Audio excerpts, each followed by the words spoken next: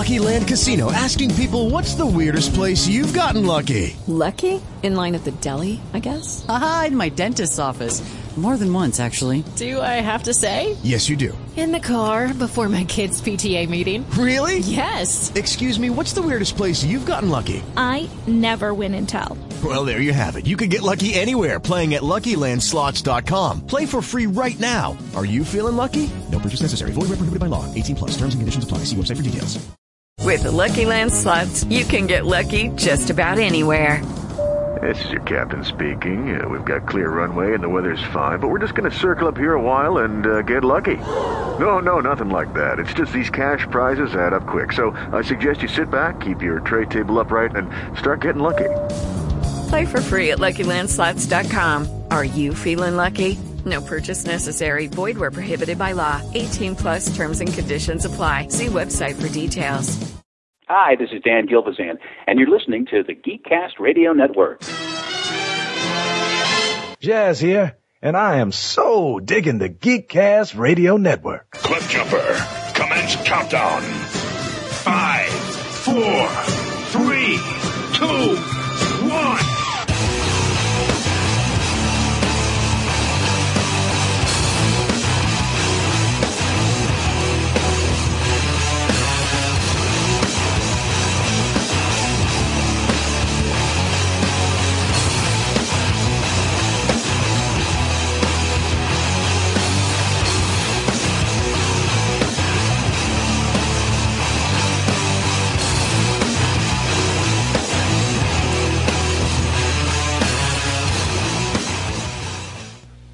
Now, Toycast. Oh, yes. Listen in to the only toy podcast you will ever need. Hello and welcome to an all-new generation of Toycast as we get the origins of any and all toy fans that we can. I am, of course, TFG and Mike. And today's featured guest is somebody I recently started following on Instagram. Instagram is kind of... I've been on there a while, but I don't do, I have, maybe 100 posts out of Twitter, Instagram, and Facebook. Instagram is the youngest social media for me. But this person is a Funko fan and artist. It is, and I'm probably going to trip all the hell over his name, but it is Justin Benavitti. Or did I did I do that wrong? I should have asked before we started. All good. It's pronounced Bavente.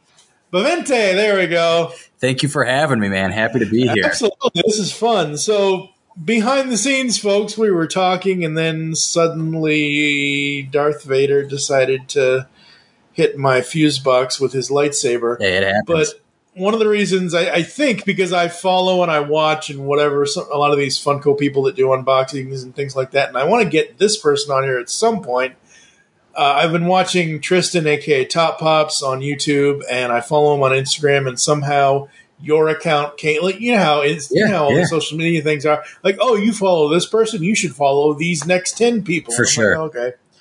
And then I saw you had done, because you're a digital artist, or you're an artist in general, you did a Funko Pop concept of Darth Vader with 2 lightsabers based on the Obi-Wan Kenobi episode. And I was like, ooh, Funko, yay. And then I looked at it again, and I'm like, damn it, you got me. Yeah. It's so good. I was like, wait, did they really? Nope. Artist. Yeah. Okay, good. Well, I mean, I appreciate that it could trick you. Some people get upset about that, but, that's really the goal as us, digital artists. We really want to make it look as real as possible because we want it to look like a Funko Pop as if Funko made it. So... Yeah, no, absolutely. So we're here to talk about toys and toy collecting, and it will be heavily pointed at Funko because that's what we both collect. I don't know. We'll find out what else Justin collects. But question 1, what is or was the first toy you remember having as a kid? Oh, boy. First toy I remember as a kid's probably got to be... I think it came out in 94 or 95, around the time that the animated series of Spider-Man came out. But it was a 12-inch Spider-Man toy from the animated series. And man, was it awesome. It was, of course, now by all means, articulation is incredible. But right in 94, you know, you could just like move his forearms up a little bit and his knees just slightly. But man, that thing was so rad. And I would take that wherever I could. There's a lot of, you know, pictures from the early 90s with me and that guy. And that's definitely probably the first toy I can remember, if not that, at least the one that's definitely like the most impactful for me. Right. Yeah, very cool, very cool. 12 inches for a toy. Doesn't that mean he's a doll? I think technically you could. You know, they were marketing like Barbies around that time. They had the Kens, the G.I. Joes, of course. But I think they were trying to pass action figures definitely along that size too, like definitely early 90s for sure. Yeah, it's like a comeback because the original Joes were, the OG original Joes were 12 inch. So yeah. Right. Was there a particular adult who was supportive of your playing with toys as a kid? Was there anyone who was unsupportive? I don't know if anybody unsupportive. I mean, both of my folks were always big into the idea of my brother and I. My brother's 2 years older than me, playing with toys. So I probably started a bit younger than he had because as the younger brother, I see him having, you know, these cool ass figures and I don't want to just play with the Fisher Price stuff, you know. I want to, yeah. I want those action figures. So my parents early on were getting me things like that too, to just kind of, you know, keep up with him. And they both, you know, never were really big into like, oh, you got to be outside or anything like that. They were just, you know, whatever makes us happy at the time. Yeah. They were into. So we always had toys growing up. Yeah, my mom was like that. My dad was more, he was more of the go outside. Of course, I come from divorced parents, but it's one of those things where, yeah, my mom didn't care. And half the time, because as kids, because I'm slightly older than you, but as kids in the 80s and 90s, you know, we would take our toy, like we didn't care about, oh my God, it must stay in the package. It must be mint in. Nobody cared about mint in sealed box or mint in box in 1989 or 1997. Nobody cared. Everybody like, oh, you're going to get your Captain Planet toy wet because Duke. It was all about play and all of that. So definitely. I mean, of course, now that I'm older.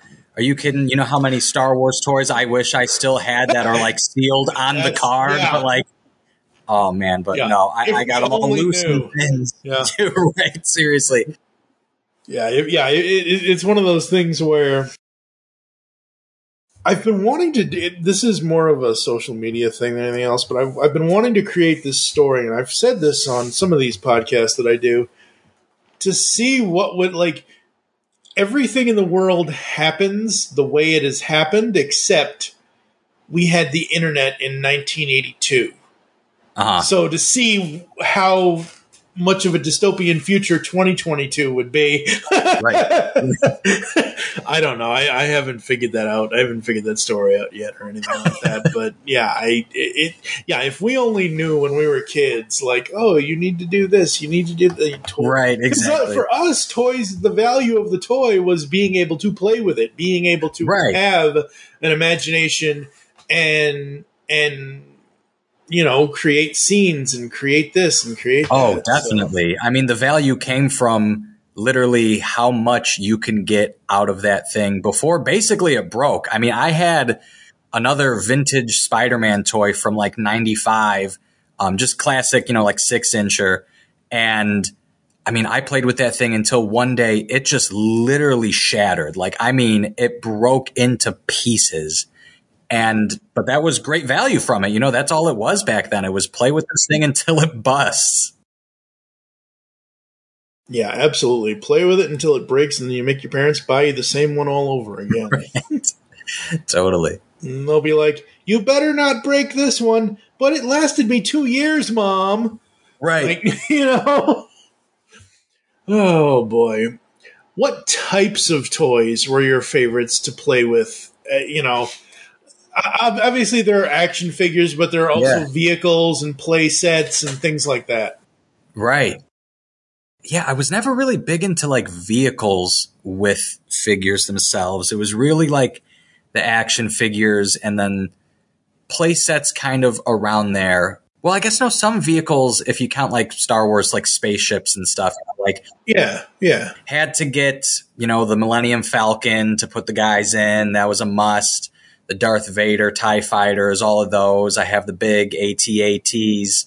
But like a lot of Star Wars toys and then their companion pieces. We played with a lot of Ninja Turtles. I'm a huge Ninja Turtle fan. And then, one of the play sets, just kind of talking about that sticks out to my mind is, it was maybe like 98. I think it was whenever Batman and Robin came out. That was 97, yeah. Okay, 97. The Batman play set, and it had, it was Bruce Wayne's house, and it had Mr. Freeze's, it had Freeze parts on Batman's manor and stuff, and it was just, I don't think a scene like that ever happened in the movie, but they definitely cash grabbed in on it for the play set, and oh man, I needed that sucker so bad, and I got it for one Christmas and played with that thing until it broke. Yep. Don't know how I broke a play set, but I did. Yeah, no, they never showed Wayne Manor being frozen. It was just most of the downtown areas of Gotham and things like that in the movie. What were your favorite childhood toys that really stand out more than others? Gotta be probably Star Wars ones. I mean, that was Star Wars as a whole, really shaped kind of like my geek culture self. I mean, that original trilogy, my parents showed me that, specifically my mom. God, I had to be 2 when she first had me watch those things. So right away, I needed those figures and as many of those figures as I could get. And I collected. That was really my first collecting habit form without really knowing I was collecting, because you're really too young to understand what you're doing at the time. But I would have really as many Star Wars toys as you can, and then when Phantom Menace and all those ones came out, I needed those. And then during the Phantom Menace release, I can't remember the name of the magazine, but there was a late 90s Star Wars fan mail magazine, right. And you could send pictures of your Star Wars toy collection to possibly get featured. And I remember I begged my parents. I was like, please, let's put all of them out on the kitchen table and just take a photo of me with them. And they were supportive with it. They were like, all right, we'll do it. So they take out those big old cameras back then, and they take a picture, and we had to send it in by mail, and we never heard anything back. So I'm assuming I never got featured in the magazine. Yeah, probably not. Yeah. But who knows? Maybe there's a late 90s magazine with all my toys in there, but probably not. But that was those figures are ones that really stand out to me, just because it really shaped a lot of the stuff I'm into now. Very cool. Very cool. Do you prefer the label of action figures, dolls, toys, or other labels when it comes to your collection? Oh, man, I really don't care. You can call them whatever you want. I call them all sorts of things. You could call them dolls. I mean, I don't know if you remember Max Steel, I think his name. Yep. Yeah, that guy was so rad. And those were considered dolls, too, because they're kind of from the G.I. Joe format. I had a lot of those. So yeah, action figures, toys, collectibles. I'm not picky. I like what I like. And, if people want to call them whatever, I'm good with that. Yeah. Good guys or bad guys? Which toys were your favorites to play with the most? Oh, gotta be the bad guys. I mean, everybody, even if you're, a good human, just, it's good to pretend bad for a little bit. Yeah. And then they definitely, they knew what they were doing. Everybody gave the bad guys the best looking, uniforms and costumes and everything. And even the accessories that those figures had, all the toys, from whether it's Transformers villains to Ninja Turtles villains to Star Wars, every villain looked always just so much more cool to play with. I had the toy before I saw the movie, But after I saw the movie, I'm like, when I was playing with my Turtles figures as a kid in 1990, I'm like, holy crap, I got to make sure I do not touch Playmates 87 Shredder's blades, or else I'm going to get pricked. Like basically a Snow White, like because you see that movie, and that movie brought like literally that opening scene where he's coming in and you see all the stuff and the helmet and the whatever, and I'm like, holy crap, I don't want to be touching that can opener. Really, that's what it seemed like. Yeah, absolutely. What is or was your favorite toy vehicle or playset? I'm gonna go with the AT-AT. I got that one year for one of my birthdays, and that was so cool to play with. It had like a rope that attached from the bottom, where like in the scene where Luke attaches like his little string shot thing to kind of like grip up there to slice it with his lightsaber from the movie. It had that action where you kind of like would crank the rope up and slide the Luke character up to the base of the AT-AT. And that I just thought was so cool. And you can open up the roof of it as well and have like stormtroopers put inside of it to like act like they're controlling it actually. And it was just a really rad figure. Yeah, that was one of those figures that's like, okay, we can do a lot with this. You stretch your imagination to the point of, oh, holy crap, look what we did. Yeah, no, definitely. For the time that it was out, it was really, really exciting. And that's the interesting thing about, obviously we're all older now. We're all quote unquote adults. I mean, it was a time, like, I don't know what, like, because I don't have kids, I'll put it to you that way. And, I have no plans. So, I'm an old fogey at this point. But, like, I don't know what kids today, because I look at something like, let's say, Transformers Kingdom Commander Class Rodimus Prime. Mm-hmm. I look at that and I'll be like, okay, that is the original toy with modern aesthetics and modern, like, that's that's for me. That's not for the 5-year-old in the next aisle or the 10-year-old. So I'm like, today I don't know how, like, but back then when we were kids, man, it was all about imagination and just having fun, and whether you're inside or outside, and you can just create all these things and all these displays and things like that, which kind of comes into the next question, which is, did you and your friends ever pretend with your toys that you had? By this, I mean, did you say, I'm going to be this toy and you can be that toy? Like, you can be the Coke bottle top and I'll be the piece of glass. Like, you take Skeletor, you take Darth Vader out, and you say, I'm Darth Vader and you're Luke Skywalker and I'm going to cut your arm off or whatever. Oh, totally.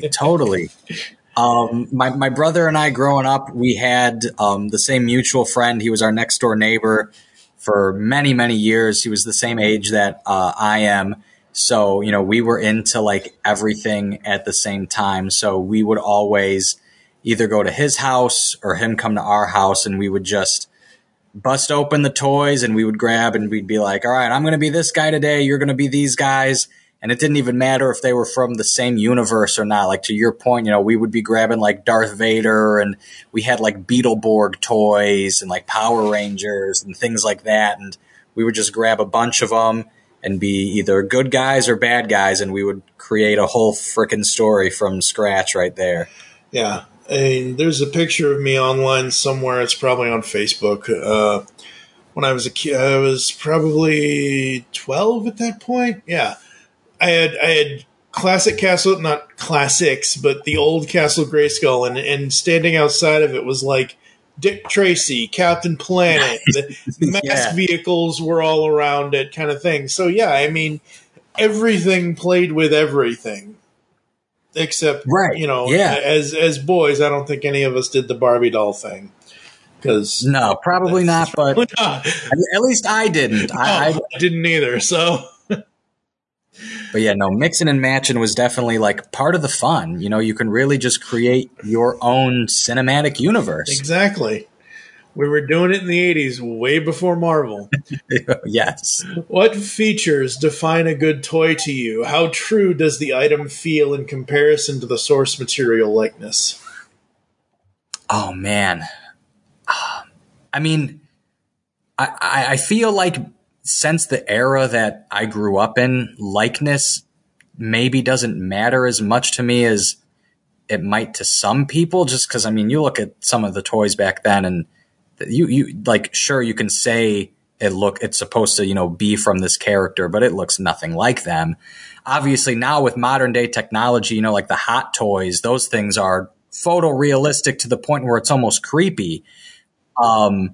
But so, you know, those features I take as like bonuses nowadays. Like, obviously I do like to collect those. Like, I have like some realistic, you know, like Mandalorian and Spider-Man from Hot Toys and things like that. But I don't think that's really a main defining feature of a toy. What really, you know, what I'm looking for is just, I'm a sucker, you know, I am a kid from the 90s, so I'm a sucker for like those flashy colors. I love the vibrant colors and packaging that toys used to come in. Like, those features are things that like really like define a great toy to me, is like the paint quality of it. Even, you know, it doesn't even have to articulate all that well, as long as it like looks really just painted just so beautifully and vibrant and fun. That's really what I'm into.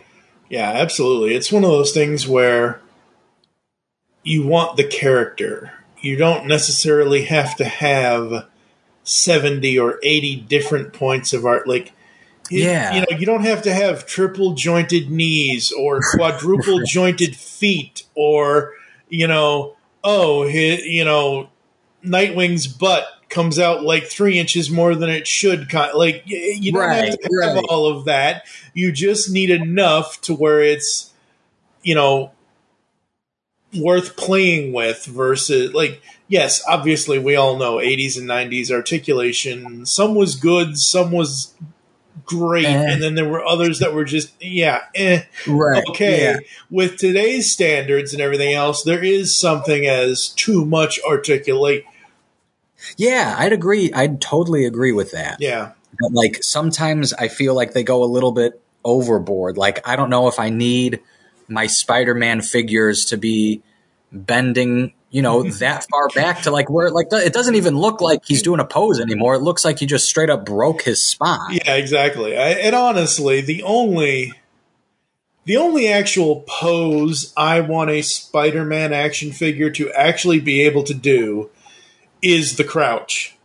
Yeah. As long as you can get the crouch down and you can get his hand down where it's supposed to be in front of him, as long as you can do that, fine.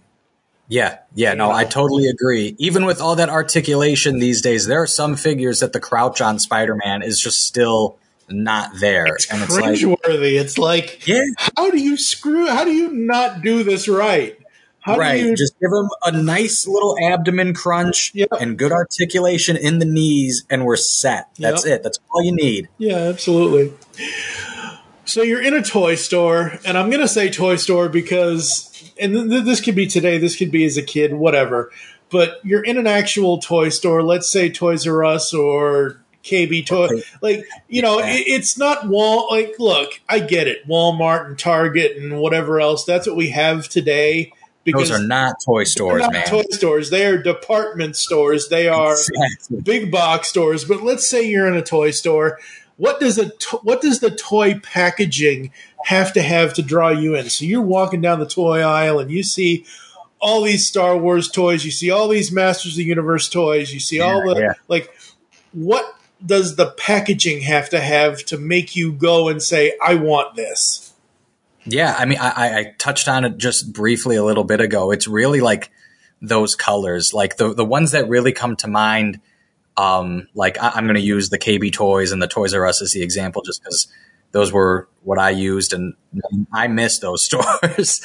But what drew me to those ones, like some 90s X-Men animated series toys, like that packaging, the like bright yellows, the harsh blues, the contrast of those reds, and then like big pictures of the characters themselves. But it's not like, today they'll use like 3D rendered ones, but like they had 2D animators like draw what the figures looked like, or they even would use like screenshots from the cartoons, and that type of stuff is still, even today, I'm recently like gotten back into like retro collecting, and I've been getting more into like early 80s, late 90s, early 2000s figures like in box. And those are the pieces that I'm like after, is the ones that have those colors and like the art on there that doesn't necessarily even look like what the figure would look like, but it was just enough to like draw and pull you in. And that's just something that they just don't do anymore. Yeah, and that's the thing. A couple of things that toy packaging needs to have today is it needs to have a good artist render on the side. Like, you look at, again, I'll reference Transformers Kingdom Commander Class Rodimus. You look at that, and it's got a nice picture of him on the side and the front, because it's a closed box or whatever. And then you've got like on the back of the packaging, you need to have two things. You need to have a cross cell at the bottom, and you need to have an actual image of what you can put it on whatever background you want to put it on. It doesn't matter. Sure. But you need to have what the toy actually looks like, especially with Transformers in both modes. But if it's something like X-Men or Spider-Man or Batman or whatever, as long as you see the figure on the outside, because that's the thing, like nowadays they're all going to close, and I understand why they're going to closed box packaging. They want to do, and it's great. They want to do away with using plastics and be better for the environment and all that. Right. But at the same time, with closed box packaging, you need to be able to see what the toy looks like. Yes, definitely. If it's going to, if it's so that way, you look at the front and it's like, oh, cool, yay, awesome. You flip it over to the back. Oh, okay, so that's the toy that's inside of here. Yeah. And I can't wait to get it home and open it up or leave it closed or whatever. Right. And even kind of with that too is I feel like you don't really see it too much on toy packaging anymore either, but like flipping it over and that cheesy picture of some child actor literally playing with it, and they just look so stoked. Yep. And you then embody that, and you're like, oh my God, I can't wait to take this home and be that kid. They don't really have that either on the packaging anymore. Yeah, and I want that back too. Yeah. Yeah, absolutely. And I don't watch TV the way I used to, because now we live in the whole streaming wars and everything else. But, you look at the classic Transform, like you have the kid, I don't remember what the kid's name was, but you had the kid where he's like, Transformers are more than meets the eye, and the kid is like, they're robots in disguise, and they put the robot face over. And then you have the one classic Masters of the Universe commercial with Castle Grayskull, and you have this kid who's so excited, and then you have this actor who comes in playing and the dad's like, what is this? And I'm like, oh my, who are these people? Like, I know it's 80s, but oh my God. I mean, toy commercials were just something so special. Yeah. And like you said, I barely watch TV too, but I can't even imagine there being too many toy commercials really anymore, because kids these days, I feel like, don't even play with toys. I feel like it's all just, give me an iPad or an iPhone. And so like, I don't, what are those toy commercials out nowadays? I couldn't even tell you. I could not even tell. Like, I don't even know. Like I said, I still watch, but like, I don't, when I say, like, I watch a lot of stuff because I'm a podcaster and I end up reviewing a lot of stuff, things like that. But like, when I say I don't watch TV the way I used to, it's more of, yes, I cut the cord. So I have internet and I have whatever, but like, for me, if I'm paying for content, I want ad-free content. I want to be totally. Like, you used to be able to go out and buy a complete series DVD set of whatever cartoon or TV show. There are no commercials on that. They're just the episodes. So with streaming, it's like, if I'm paying for this, I don't want any ads. So yeah, I don't know. I have zero clue. Anyone listening wants to let us know what current toy commercials are like, and maybe we'll do an episode on that in the future because I have zero knowledge of that. Do you open your toys or do you leave them packaged? If you keep toys packaged, do you have a specific criteria? As a kid, it was always open. You know, I didn't really care about that. Wanted to play with them as much as possible. Now as an adult and having this as more of a hobby, most of them stay in the box. You know, we talked earlier, like I'm big into Funkos right now as well. I have I stopped counting them in the Funko app when I hit 380, and that was sometime last year. Oh no. So it's well over 400 now, for sure. I'm sure I'll count them all one day, but as of right now, I just don't care to. And I would say maybe 3 are out of the box, and then the rest are all in box. And same with then like the retro toys I'm collecting now. You know, I'm getting into more Ninja Turtles toys again and more Star Wars toys, and those ones I'm making sure are like certified in box when I can find them at like flea markets and things like that.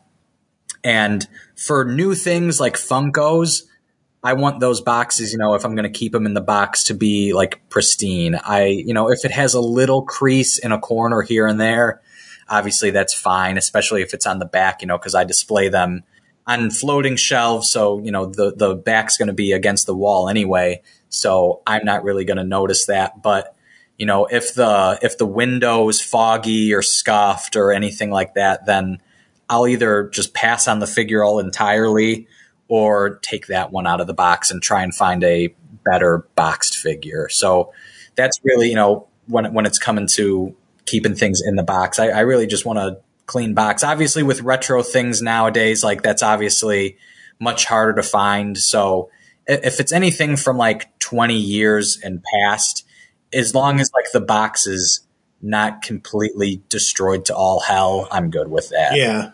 As long as it's not postal worker steps on it. And, I've seen and I don't understand the fascination. We'll get into all the Funko stuff here in a bit, but I don't understand the fascination of people loving to see these damaged Funko Pop. I'm like, oh, that hurts me. It hurts my soul. Like, like there's dedicated people to that, and that's just it. I don't know. It's very strange. Yeah, I mean, so I have, and we'll talk about this later with Funko, but my buddy, Wes, who was on the show a while ago, he has his own Funko Pop store and whatever else in Nashville, Tennessee, called Poppin' Off Toys, and he posted a while ago about, brand new Marvel number 1057, J. Jonah Jameson, holding up a Daily Bugle, and the thing says, Spider-Man, Threat or Menace, and it's a non-bobble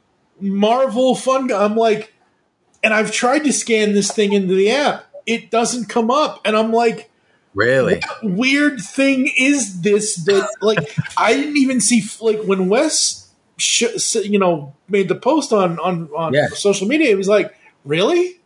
Because the only J. Jonah that they have currently listed is the one from Far From Home, right? Either that Far From Home or Justice League or what? No, that's Gordon. I'm thinking, the one from Far From Home. And I'm like, what is this strange thing I now have? Like literally, it's right here. Like it's right on my desk, and I kind of like Marvel Pops with no bobble. I understand why they have to do the bobble, and that's fine, but like, right. That's actually really, because that's a figure I didn't get yet. I love that figure. It's an awesome one, and I think the newspaper that he's holding is such a great touch, and he's got his cigar and everything. But I did not know that that's not a bobble. That's very strange, because they have to do that for copyright reasons. Yeah. So that's weird how they got around that for this one. Yeah, I don't know. And the box, again, talking about damaged boxes or boxes that are in, there's somebody that designed this box. There's somebody that did this digital art of his face, of, the product shot on the front or the side and the back and on the top. So one of the artists at Funko made this, and then they just did the Beyond, because on the back of it doesn't even have a cross sell. It just has him with his, fist, and it says Beyond Amazing. So I'm wondering if... With Lucky Land Slots, you can get lucky just about anywhere. Dearly beloved, we are gathered here today to... Has anyone seen the bride and groom? Sorry, we're here. We were getting lucky in the limo and we lost track of time. No, Lucky Land Casino, with cash prizes that add up quicker than a guest registry. In that case, I pronounce you lucky. Play for free at LuckyLandSlots.com. Daily bonuses are waiting. No purchase necessary. Void where prohibited by law. 18+. Terms and conditions apply. See website for details.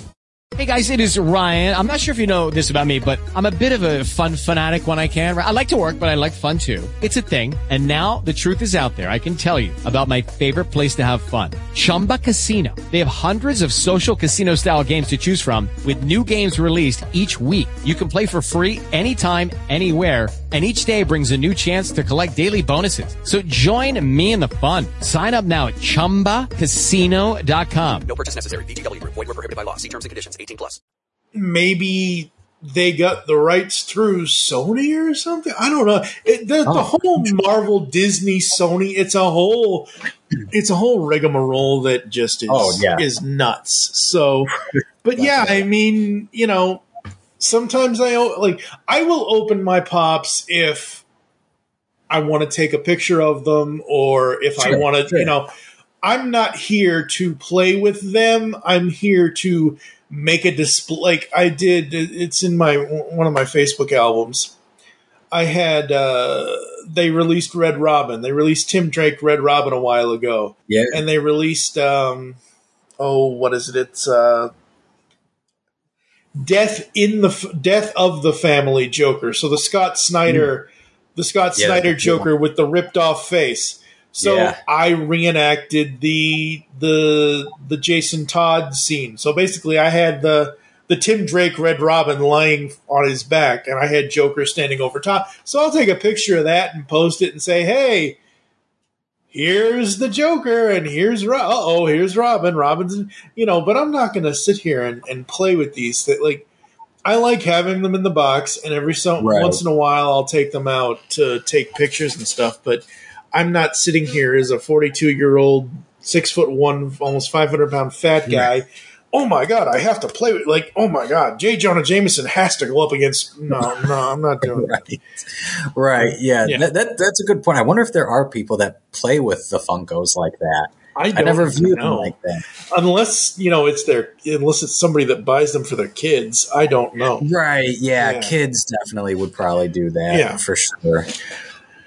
If as a kid or an adult, you only were allowed to choose one toy franchise to collect from, which one would you choose and why? Oh, man. That's really tough because there's just so many great ones. But I know I talked about Star Wars a lot, but I'm actually going to go with Ninja Turtles on this just because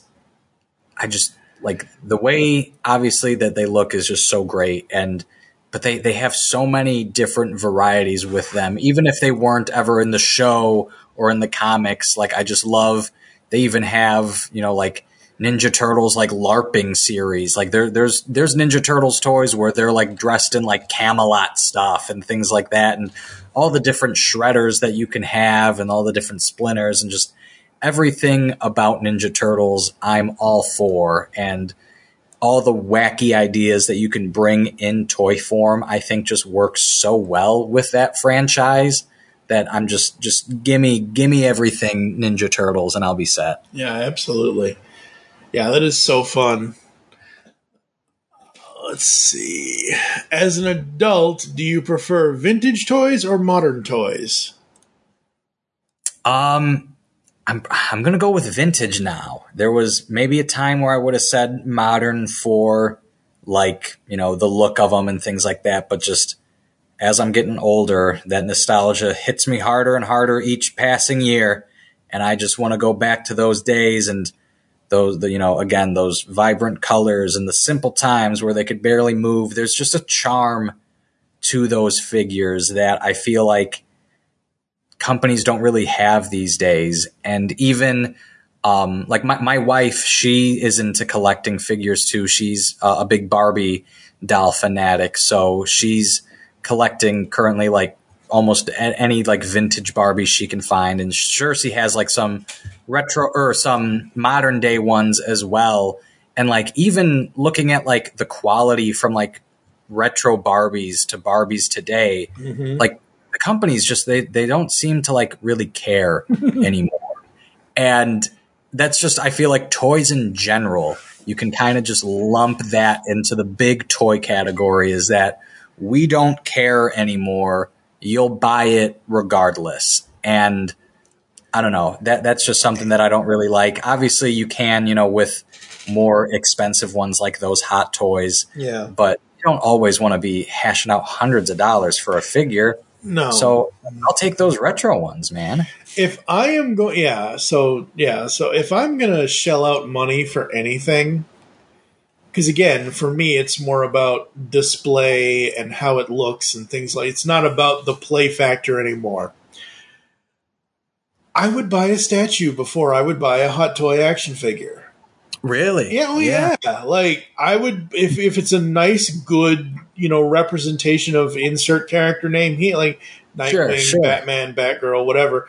I would buy a statue before I would buy a Hot Toy figure. I would invest that money in an actual statue of like again, talking about Spider-Man in the classic crouch pose. Yeah. Instead of buying the action figure and trying to get it into that pose, here's this J. Scott Campbell statue or whatever, you know, kind of thing. I totally get that. I think that makes sense, actually. Yep. What is one toy you can always play with? So you go and you look at your collection wherever it's displayed, and you just kind of like want to grab something and just kind of fiddle with it a little bit. What is that toy for you? It's probably what I got on like my desk, which would be I have on my desk right now it's a modern replica of a 90s toy where, again, we kind of talked about that earlier. It's like, who is that toy for? That's got to be for people our age. Yeah, exactly. Nobody else will care. But it's a classic 90s symbiote Spider-Man, like black suit Spider-Man.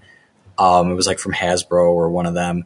And he's on my desk. And I always just, anytime I see him, I'll rearrange his pose and everything like that. And then next to him, I got the box set from Endgame, where it was the Thanos doing the snap and then the Iron Man doing the snap. Yeah. And they had like alternate heads and different like hands that you can do the snaps or do fighting poses. And I'll rearrange those guys like, you know, once every while just to be like, okay, you know what? Today I want them to be snapping, or today I want Thanos to like look like he like got defeated. So those are the ones that are like most recently on my desk that I'll, you know, every once in a while, like kind of be like, all right, it's time to repose these guys. Right. Yeah. Very cool. Even though there are always toy lines that people never purchase, are there any that you specifically and purposefully avoid? This can be toy lines, characters, etc. I don't know. I've never really, I mean, I guess I avoid almost anything that I like don't have an interest in, if that counts. Yeah. Like I collect Funko and like Star Wars and Ninja Turtles and things like that. So really anything that's kind of not those brands, I'm just kind of like, all right, you know, that's cool, I guess. Unless it's like really something that's just like so out of the ordinary that I'm like, oh, I really need to have that. For the most part, I just kind of stick to what I like, and then the rest can just kind of go take a hike. Yeah, or other people can buy it and whatever. Yeah. And the same thing kind of goes for Funkos, because we'll get into this a little bit later too, but I came to Funko Pop because they reminded me of the Mighty Mugs I used to collect. When nice. Hasbro was doing Mighty Mugs. Sure. In late 2016, beginning of 2017, that's when I found Funko, and I'm like, oh, these are cool. These are great. I have only ever watched the first, 20 minutes of the first episode of Game of Thrones, and I'm like, they're just walking. They're not even talking. All as they do is walk. They're not doing. I'm not watching this, so there's no way in hell I'm going to buy a Game of Thrones. You know what I mean? Like, there's things. Oh, I hear you. I mean, well, I hear what you're saying. I don't understand though, because Game of Thrones is my favorite show. But that's another. We'll have another topic another day for that. All as they did was walk for the first 20 minutes, and I'm like, somebody say something. I get it. Oh, it is what it is. Are there? Go ahead. What were you gonna say? Oh no, I was just gonna say I totally get that. Like even with Funko itself too, like because I collect obviously a shitload of Funko Pops, but even that being said, it's mainly the ones that like I have an interest in. You know, I'm a huge Marvel fan. I'm a moderate DC fan. And then, everything kind of like in between so with stuff. So it really comes down to like what the Funko is. Yeah. I've never really been like, oh my God, it's super rare. I have to have it. Like if it's rare, it's rare. Like, that's just but everything else then is just, what I like with it. And I don't know if because I haven't gone back and listened to my own episode of this show that I did where I had my buddy Josh ask me all these questions, but I am not a fan of Freddy. I don't understand. Really? Like, I get it. Okay. I get it. It's their mascot. They created it. Whatever. Fine. Overall, I am not a fan of Freddy because I think he just looks too. I don't know, but yet I could get that. I could get that. I'm a Freddy fan sporadically. Yeah. Like I like when they do. Like I got the. Freddy Frankenstein, the OG one, not the one from like a couple years ago where he's got the cell phone. I got like the one where it's modeled from the actual Frankenstein's monster that's like limited to 300. Yeah. And it wasn't because it was limited to 300. It was because that mold of like the OG Frankenstein is just really cool. Frankenstein's monster is fantastic. So Freddy as that looked really cool to me. And then, I like a couple like of the Freddys, like Skater Freddy, and they have Baseball Freddy. That's pretty cool looking. But for the most part, Freddy is just so to me. But I like when they do certain things with him. Yeah. I have two of them so far, but there is only one other Freddy that, as of right now in 2022, there's only one other Freddy I would want, and then I would be done with Freddy. I have Officer Freddy from NYCC a couple of years ago because that was cool to me. I thought that was great. And it's the only one I'll probably have, but I have the HQ Pop Town, which comes with a Freddy inside of it, I believe. Yes. The only other one I want is Social Media Freddy with him holding the phone. Yeah. That's the only other one because I think it's cool.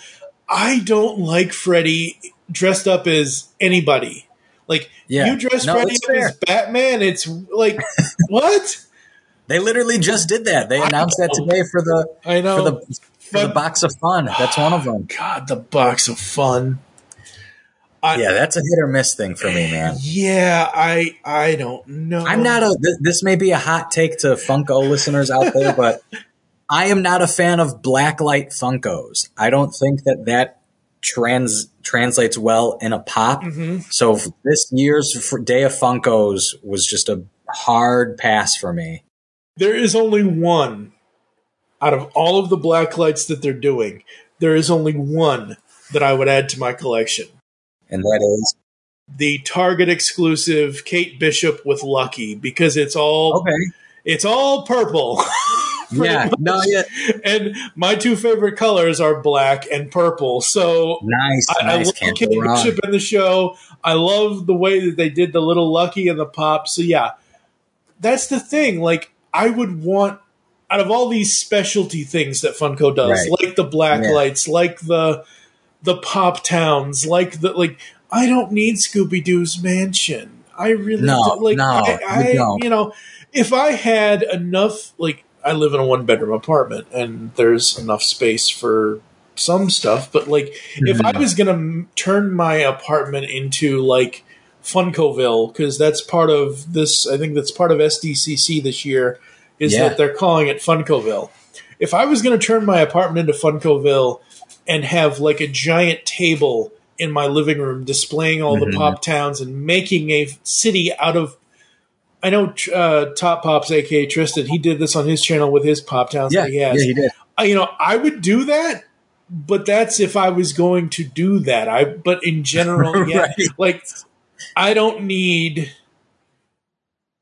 even the rides. The only ride I have, because the only way they ever did this, which is fine, the only ride I have, well, no, technically I have two. I have Elastigirl on motorcycle because I found that somewhere extremely cheap. It was after it was it was after release and all that and everything else. But for me, I am a huge Knight Rider fan, and when they made that, I'm like, okay, yep, need that. But that's the only, like, I don't need the A-Team van. I don't need Marty in Back to the Future. Do I want some of the back? I have one Back to the Future Pop. I have Doc with, it was the old Loot Crate exclusive, I believe. But anyway, it's just one of those things where just because I collect Funko doesn't mean I'm collecting everything that Funko makes. Right. Oh, exactly. It would be like, I'm not going to be featured on Hoarders. Thank you very much. Right. No, I mean, that's, you said it perfectly. I think that, I mean, I feel like that could be summed up not just Funko, but just fans of things in general these days. Just because you're a fan of something doesn't mean you have to like really love or even just like everything that they produce. And that goes with Funko, with Marvel, with everything. Like, some of it's just going to tank. And I think, honestly, a lot of the Funkos as of late just haven't been all that great. I feel like, and obviously with the pandemic, cost of everything kind of like had to come into effect and they, cut corners with some stuff. But, I'm just not going to collect some of those ones just because like it's, the same molds used over and things like that. And, or just like, here's another Blacklight or here's another Pop Town. And I don't even think I have a single Pop Town. I just don't need it. Yeah. I mean, I should have told you this before, but I think I did. I lost my wife late last year in November. And at the time, and I know I've said this on other podcast listeners, so I'm sorry. I repeat myself a lot. Anyone that's listened to me in the last 14 years knows I repeat these stories. But her dream was to live on the Oregon coast. Well, because of our health issues and everything else, I'm like, let's find something where at least the ambulance is going to get to us in case anything does happen. Because on the Oregon coast, I mean, there are some but like it's like 20 miles between, so we lived in Vancouver, Washington from 2019 until I just moved here to Indiana last month.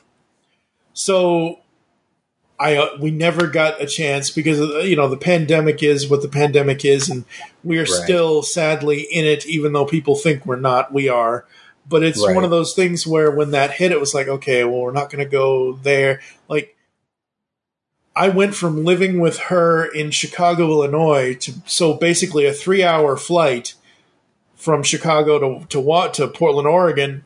I went from that to only being a 3-hour drive away from Funko, and I don't drive. She was the driver. So it's like, I'm so close. I just want to walk through the thing once. And that's why I had to grab the Pop Town for HQ because now that I'm living in Indiana by myself, I have zero interest in traveling anywhere ever again.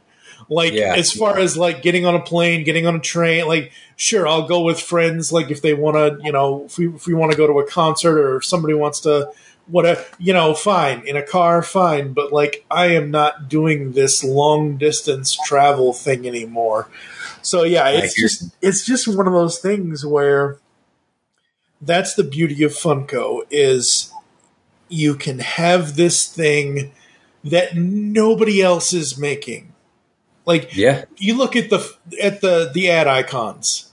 How many other companies, and I'm sure in the history of toys there have been, and I know there have been, Count Chocula, Lucky the Leprechaun. I know there have been dolls and other, but seriously, even though most of those are now kind of out of reach with the value of them as far as the pops go.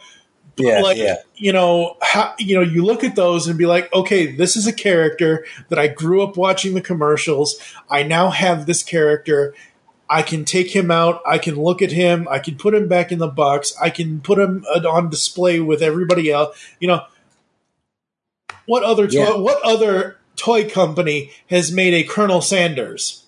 No, I mean, you're absolutely right. Like outside of like back in the day, you can like get, little toys of them in the actual cereal, or like if you sent off like the box tops and things like that, the cereal company would send you them. But you're right. Nobody else is really doing that. And that's something that's so unique to them. And that is a line that I actually do really like. I love the ad icon line. It's just because of the fact that, to your point, it's who else is doing that? I have a freaking Colonel Sanders upstairs just holding a bucket of chicken. It's super cool. I have a picture in my Funko album on Facebook that I took. I had specifically ordered at the time, a couple of years ago, whenever he originally came out. I specifically that day, so I could take pictures, I specifically ordered KFC crispy strips. So I could just have the crispy strip on the plate with the pop in the background. That's great. Yeah. That's great. Are there any toys in the past or currently that you wish you hadn't bought them? Are there any toys that you may have sold that you regret letting go? Sold and let go. I mean, I'm sure we used to have a couple garage sales back in the day, so I'm sure I've probably given away some that now I wish I hadn't. Nothing particularly comes to mind because most, I feel like, of our toys from our childhood is still at my folks' house, but, I'm sure there are some. And then, are there any toys in the past or currently that you wish you hadn't bought them? Toys that I wish I hadn't bought? I mean, there's honestly some, like, as of now, there are some Funkos that I'm like, okay, maybe that was an impulse buy. I kind of don't really need those anymore. Of course, I still haven't even sold them or anything because I'm just a collecting, hoarding goblin at this point in my life. So they're just part of the collection. Yeah. But there is some regret with them. There's some regret with, I can't remember the line who made it. I think it was McFarlane. A couple of years back, I was a huge Walking Dead fan, and they did some like Walking Dead quote unquote figures. They were basically just little statues because you couldn't really move them outside of just their heads. Got a Negan, got a Rick, got a Daryl, and I think that's it. And could I even tell you where they are to this day? Nope. Not a clue where they are. They were like $20 each. It was just because I'm like, oh, I love this show, and it's one of my favorite comic series. Like I love the comic. The show turned into just it is what it is. Yeah. But those are kind of figures that I regret. A couple Funkos, and then maybe those Walking Dead ones kind of could have saved in the wallet department there. How large or small is your toy collection? Do your toys take up the whole house, or are they relegated to one room, shelf, or something like that? For the most part, they are all in the basement. I'm very fortunate that, like I said earlier, my wife's very understanding of this hobby, and she is kind of into her own collecting as well. So our basement is just kind of our gaming collecting room. We have a whole wall is filled with floating shelves of Funkos. There's probably like over 300 on the wall.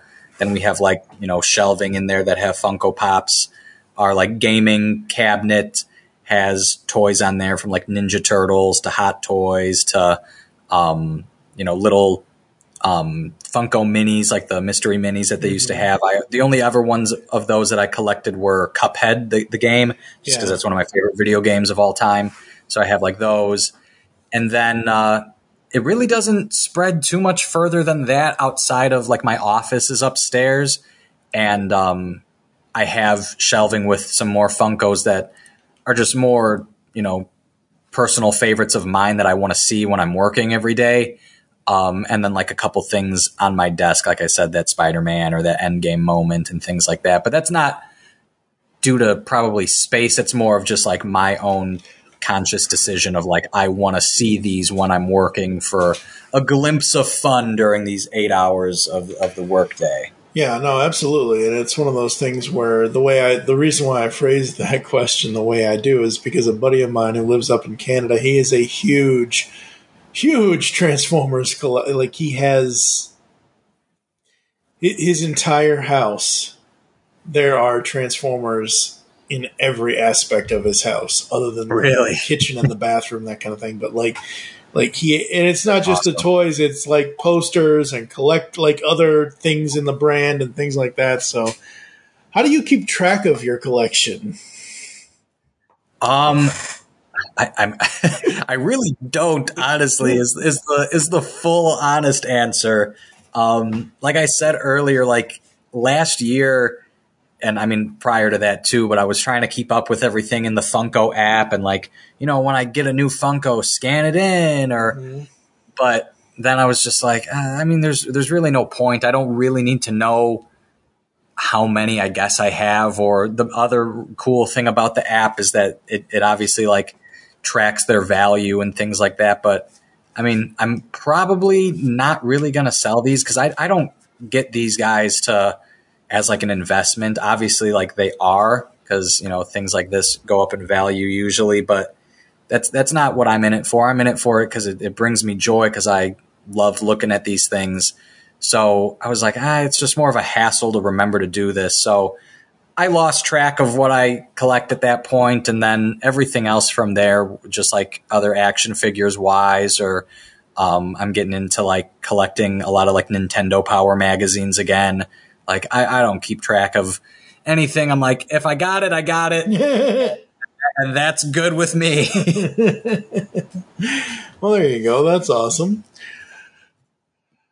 So you mentioned earlier that you have them on floating shelves and other shelves, do you display, displaying your toys, is there like we mentioned earlier about how some people keep, these are the Disney figures, these are this, how do you display, how is your display laid out? Like, are you making Spider-Man go up against Batman? Are you making Optimus Prime face down Cobra Commander, that kind of stuff? Sure.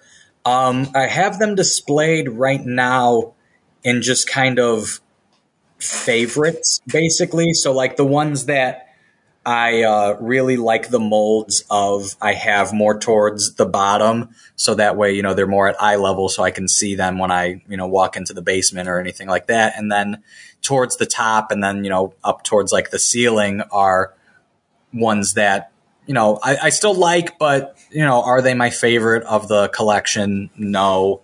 And then everything else I kind of like lump, like I have all my Ninja Turtles like on the gaming like center next to the TV, and some of them are also on, we have the arcade 1-up Turtles in Time Machine. Mm-hmm. So some of them are on there too. So like Turtles are categorized together. Gaming stuff, like I have all the Cuphead figures together. I have some old, I can't remember the brand from it. It's a Japanese name from like 2001. The original Animal Crossing had miniature towns. I have some OG like Animal Crossing stuff there too. So like gaming figures, and then my Endgame figures and other like miscellaneous Marvel stuff. So those are together. So Pop's kind of order from favorite to least favorite, and then everything else is just lumped in that series itself. Right, yeah. All right. So, if you could only keep one toy from your entire collection, what would it be and why? And basically how I phrase this to people is, everybody is safe, humans, pets, kids, whatever. You're all out of the house, but the house is on fire. Which is the one thing you'd run in to save? Whew. That's tough. I've thought about moments like this. This is how much of a dork I am.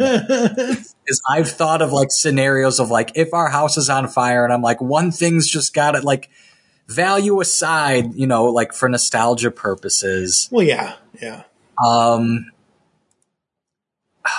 I think I'd scoop up just as many things from like my Ninja Turtles section as I can, because they're all pretty small. So I think I can grab more than just one in one quick little scoop. I think I could get at least probably like maybe like 10 in my mitts, and then I think we're good to go with that. And I'll just rebuild the collection as the fire is nipping at your heels as you run out the house. Yeah.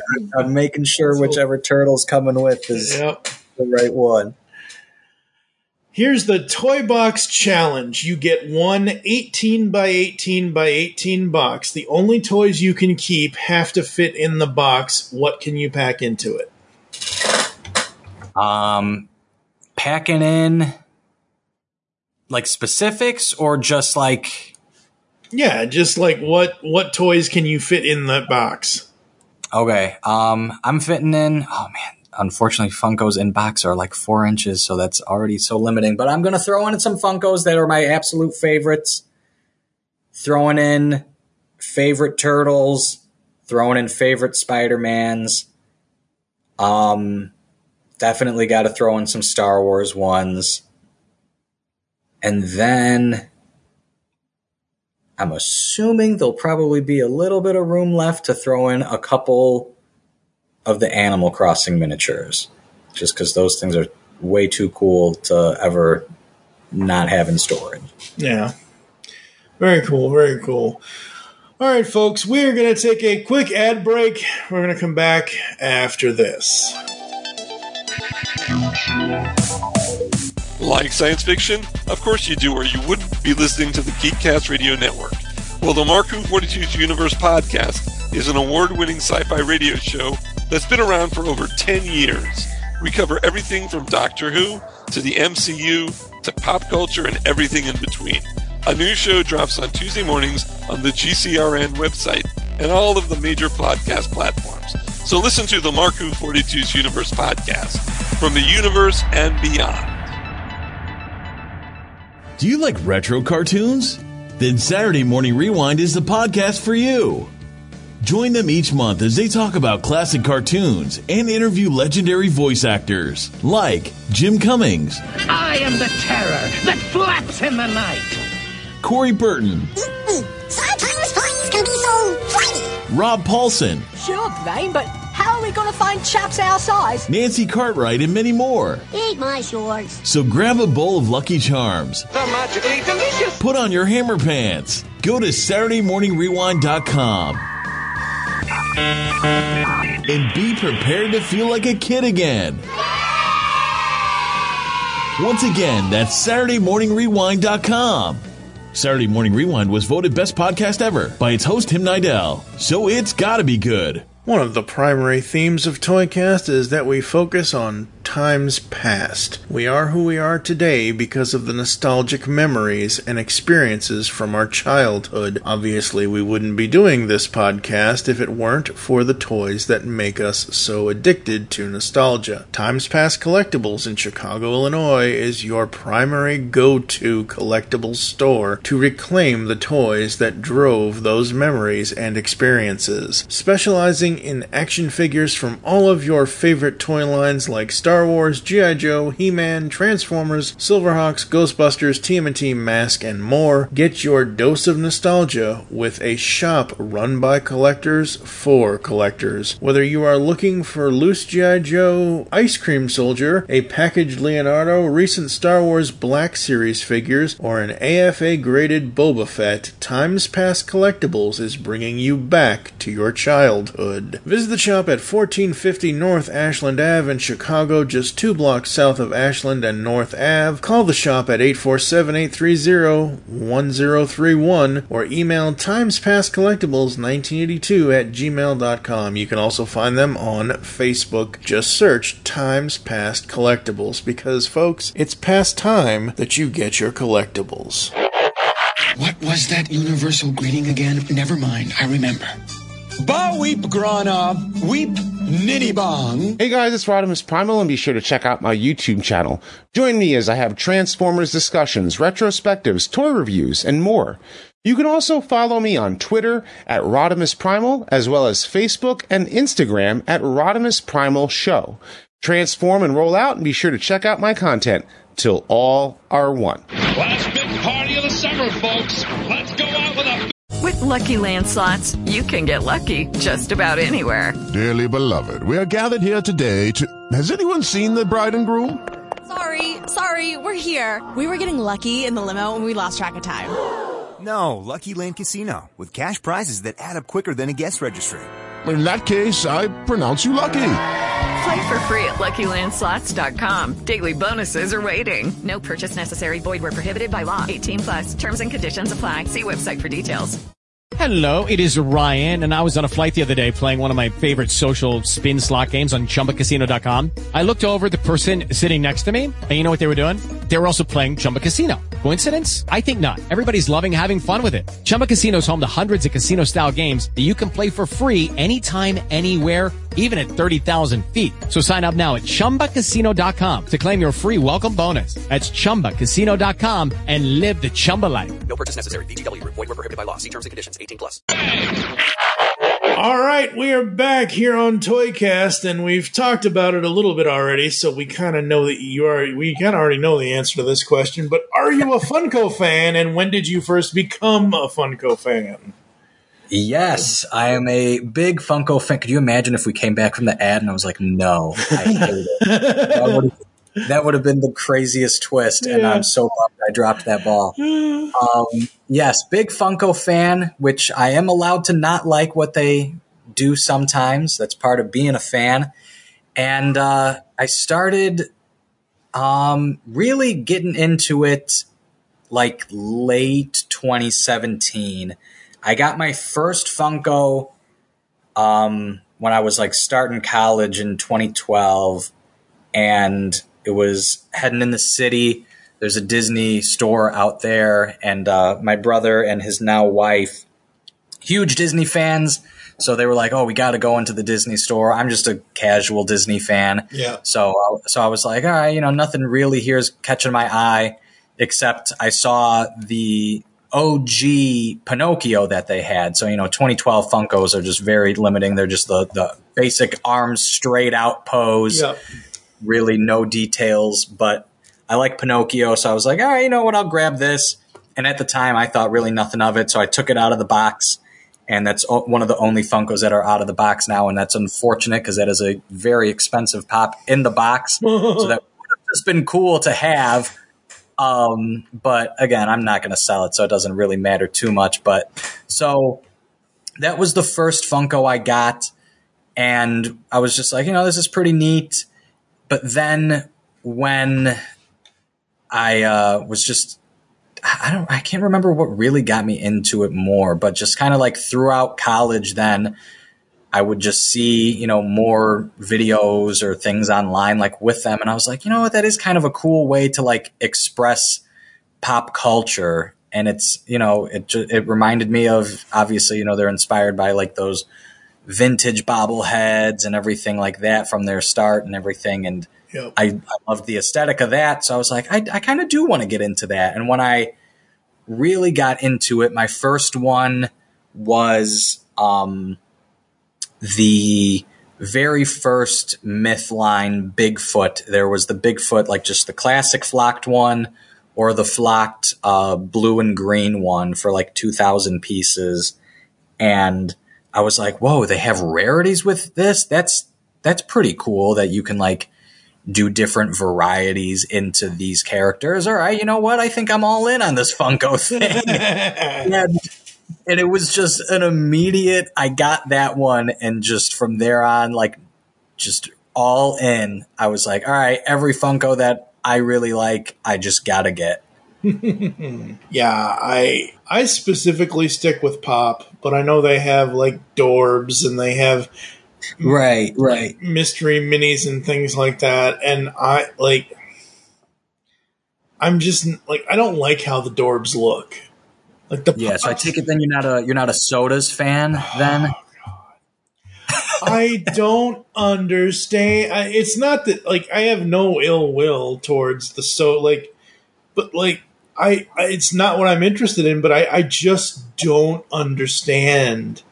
Like, no, I get it. I was just curious with that one. I don't have any sodas myself. That's another one that myself I also don't really get that one. Yeah. If people like it, to each their own. I'm never gonna think it's weird to like something. I like so many things. So like if you love to collect it, that's great and awesome. But for me, it's just it just seemed like the Dorb style a little bit too much, and I didn't like any of the Dorbs. The only mystery minis, like I said, were the Cuphead ones that I had just because I adore that game, and there's not really many Cuphead figures out there, so I got those. Yeah. But other than that, it's just I'll stick with the Pops, man. That's your niche, I think, and that's what you do best. So I'm on my buddy's website, and I'm looking at the Hawkman, DC Heroes Hawkman soda. And the reason I know now why I don't like the sodas is because it's essentially closed box. They come in a can. And I think the can is cool because they want you to think, oh, it's soda. But then the figure is so... Like, Funko Pops are sort of super deformed. They're not really super deformed, but like big head, tiny body kind of thing. But the sodas are like... Here, let's make the entire thing tiny so it can fit in this can that you can't ever look at it unless you take it out of the can. Yeah. Like that would be why you don't like it. You mentioned earlier that that's like your biggest packaging pet peeve. Yeah. It all comes full circle now. There you go. Yeah, there you go. That's what it is, I guess. Same with mystery minis because it's just here's a cool packaging, but what's the figure you're gonna get? Yep. Now the keychains, I kind of see. Not necessarily value in those, but I kind of see why you're gonna you're gonna put a insert character like Nightwing or Batman or whatever. You're gonna put it on your keys, and you're gonna, if you take your keys out and what's that? It may be a conversation starter. Totally, because the Pop keychains, you're not buying those as the same reason as why you're buying the Funko Pops themselves, because you're not going to sit there and display. I mean, some people do display them, and that's fine. But, I mean, to me, it's like, oh, I want this cool character on my keys more so than I want. Yeah. Like, if I wanted Batman Beyond to display, I would get the Pop. Yeah. Yeah, no, I totally get it. I have one Pop keychain, and it's a Captain Marvel, just because I'm a big Captain Marvel fan of the comics. And I actually do really enjoy the movie. Hot take. I have her on my keys, and that's like you said, it's really just because I like Pops and I like the character. So I'm like, I'll look at this when I drive. I don't mind. But outside of that, most of the time, if I want other figures of her, I'll just get then the full figure. Full figure. Yeah. And you know what? Captain Marvel wasn't a bad movie. It's not, dude. I'll defend that movie for my life. That movie rips. I mean, the only gripe I have about it is yes, do I want to know how Fury lost his eye? Absolutely. Do I think the alien that was a little really? That's right. Okay, fine, whatever, but really? Yeah. I don't mind. I'm glad that we now have the answer of why, kind of thing. Sure. But sure. But it was a little tongue in cheek. Yeah, very, very. And that movie's great. People listening, definitely give it another chance. I think you're just mad because you don't like Brie Larson because she's said some things in the past that got people mad. There are plenty of things that everybody has said. I don't know. All right, what was the most money you spent on a toy or a toy item? Oh, geez. So this one, hurts a bit to say, but it's all for the love of the cause. For that Freddy Funko Frankenstein that I got, that's limited to 300 pieces. And again, it's probably more painful because I don't look at these as investments, even though they are. Right. I just wanted this figure so bad because I just think it's just the coolest Freddy Funko. Mm-hmm. And it's just a shame that it's so limited. Yeah. I paid I think $450 for that thing. Oh, wow. And I mean, now, according to the Funko app, I think as of right now, it's worth $700 or something like that. Mm-hmm. So it's gone up. That's good. Yeah. It's not. But again, I don't care if that thing went down in value. To me, it was just so rad that I have it. And I do like the fact that it's limited because, it's just really cool to say hey, I have one of only 300 things made in the world. Yeah. So kind of going back to a conversation we had earlier with retro toys, and that's just how I feel now. I'll hash out a little bit more money for some retro toys because of the fact that they're not really, mainstream anymore. They're really hard to find. There's a couple Ninja Turtles figures that I'm looking into getting that are 25 years old, that there's only a handful out there right now. Yeah. And I think that that's just part of the great collecting. What I love about collecting is the fact that yes, you got to spend a little bit more money, but you then have something so cool and so rare, and it just makes you happy, man.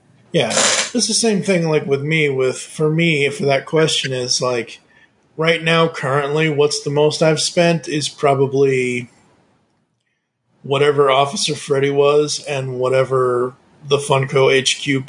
I know it wasn't MSRP. It was probably $20 or $30 higher than MSRP of those, but sure. I mean, even though, and we might as well get into this now, but stickers. Oh God, just it hurts my head. But I don't care if it had if it has a stick. Again, I'll use Officer Freddy. It has the New York Comic-Con Summer Convention okay, fine. If it has the summer exclusive sticker, fine. That's fine. That's the sticker that's on there. I don't care that it's not the New York Comic-Con limited to blah. Same. Some of these people and these stickers, it's a damn sticker. Yeah, no, I totally hear you. And I think, I don't want to speak for everybody, but I do think that a lot of people who care about the sticker are probably people who do view these more as investments. Right, yeah. Versus just, great to have.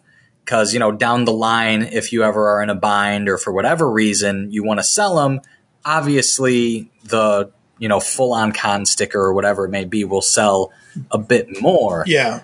But that being said, I agree with you. I mean, I even think that some of the official stickers kind of suck. I think that some of them don't look good, or they're just too big and they're taking too much room on the window display. Yeah. And it's I just want to see the figure. Yeah. So I am currently on the Funko app, and I am looking at the newest Scarlet Witch Glow from Entertainment Earth. Yes. And it has her with the book, with the red eyes, and it has the glow sticker above her first name and the EE sticker, above her the second part of her name. That's okay. Yeah. That's fine. I can deal with that because it's doing two things. It's a glow-in-the-dark figure, and it's exclusive to a certain store. But, you look at something like, all right, let's take the Pops with Purpose Spider-Man.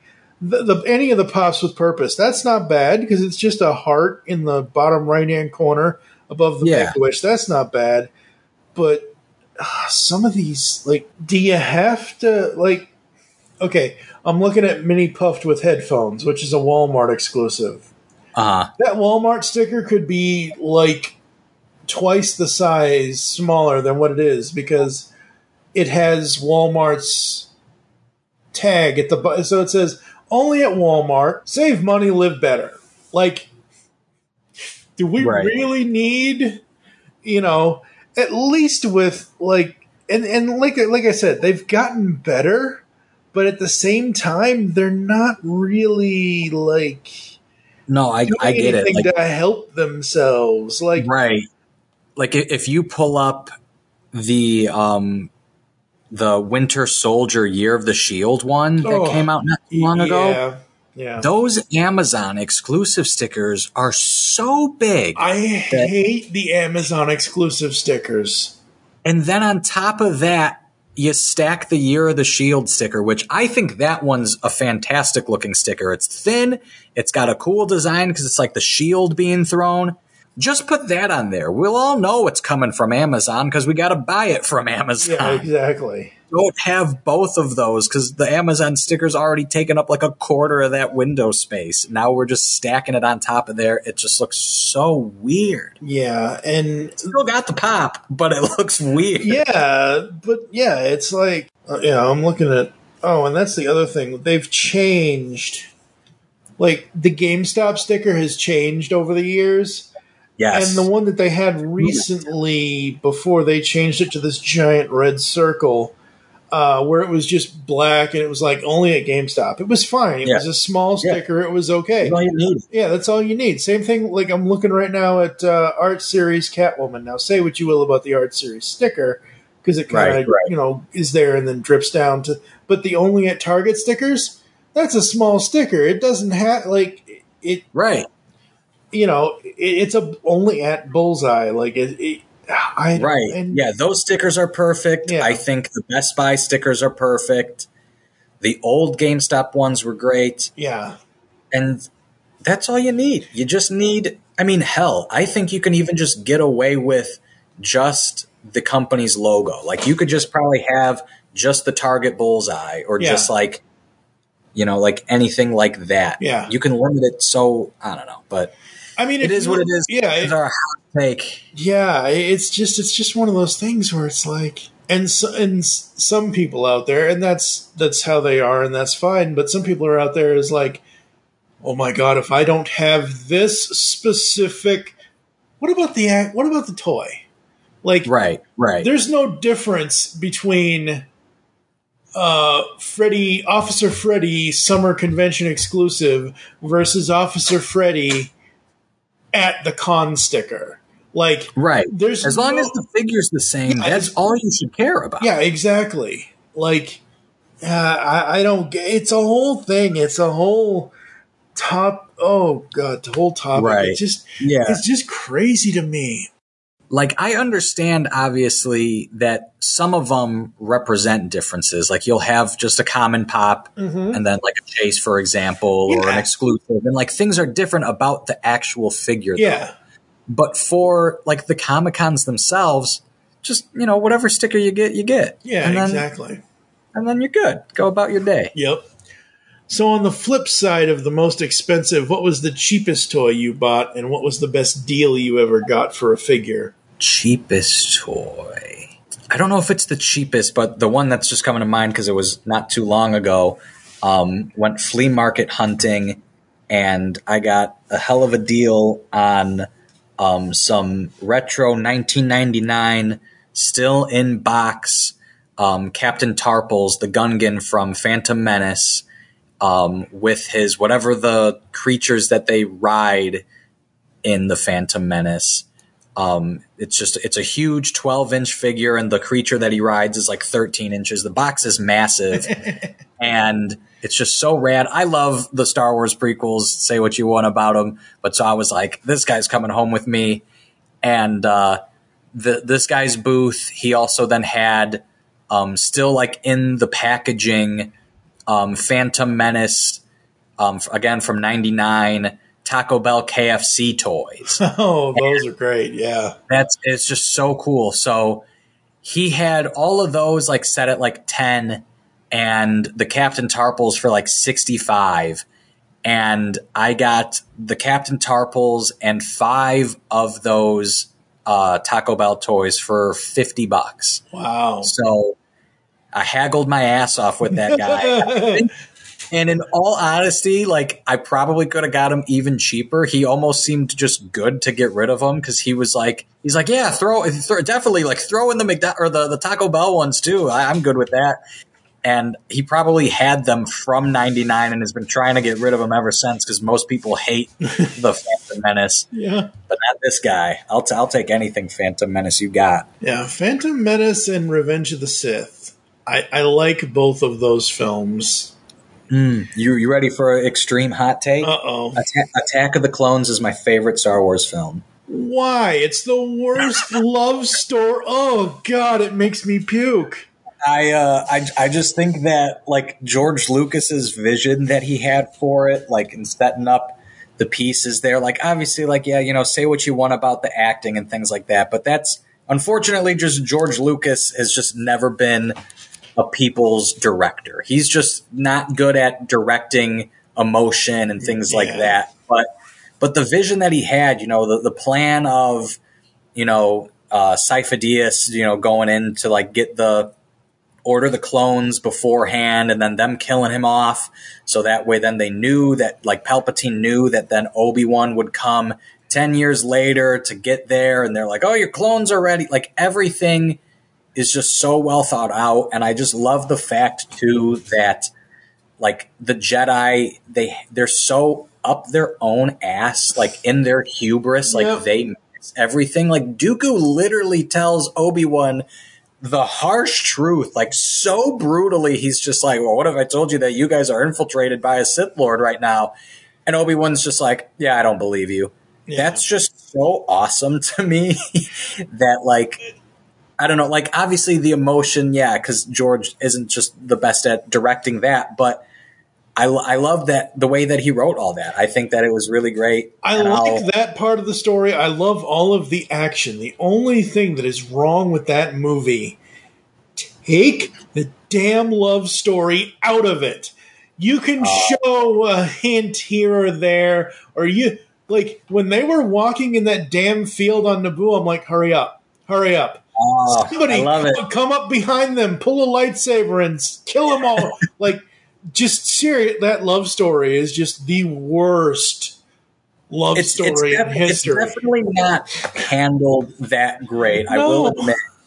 But I love it for the fact of, like, what it is, and that it's just a pivotal thing for him as a character. And the fact that you can see, you know, like, he straight up slaughters a whole colony of people, and she's just like, you get angry sometimes.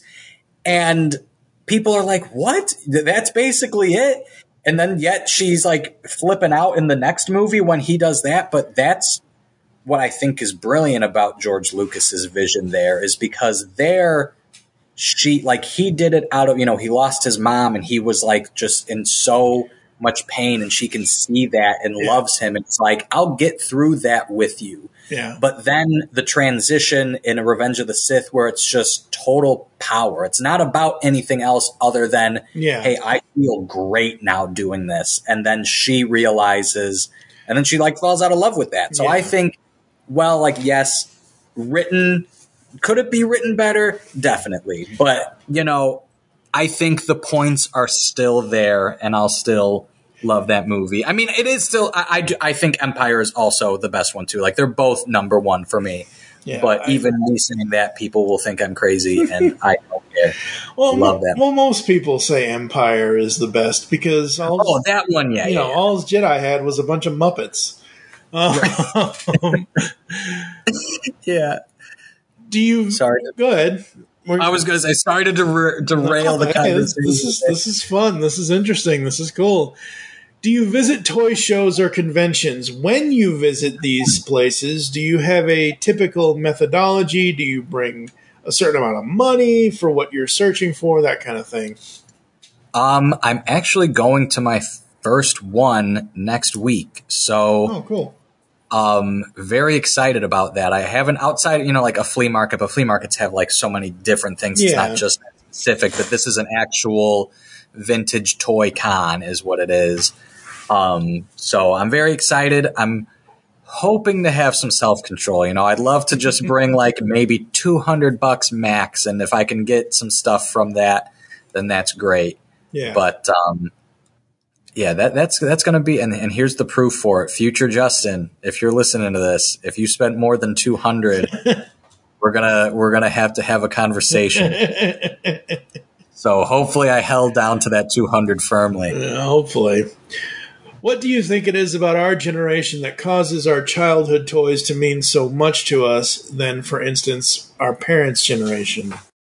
Oh, I mean, probably just like the stuff that came with them at the time too. Like, you had so many great animated series around figures mainly, like with your He-Man, your Transformers, your G.I. Joe, like X-Men, Spider-Man, all of those, like a lot of those great figures that shaped our childhood came from those shows and or comics first.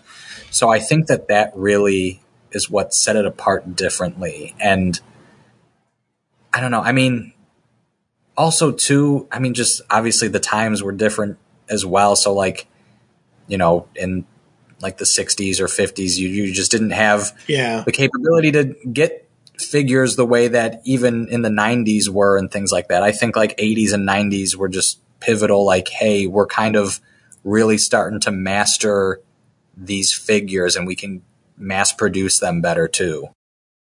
Yeah, exactly. I mean, it's come a very, very long way. It's not just totally, it's not just the, oh my God, here's this toy that has 6 points of articulation. I can't wait to play with this. Now it's like, oh my God, here's this toy that has 26 points of articulation and I can play with it so much more. Yeah. Than, so absolutely. It's just, Okay, so what is your motivation for purchasing toys? To display, to play, to fiddle? Describe your collecting style. Are you a completionist, a storyteller, a cherry picker, or otherwise? It really depends on the series. If I'm going to complete something like Funko example, it needs to be a pretty small series. Like I can't do like Marvel as a whole. But like Endgame, sure. Like I think I have all the Endgame pops, and almost all the Infinity War ones. I have like all like the film Coraline. I love that movie, so I have all the Coraline pops. So little categories within everything. Like then I'll try and complete those. Other figures, for example, like like Spider-Man's or Turtles and things like that. That's not necessarily for completing purposes. My go-to is then just, hey, do I like it? I'll get it.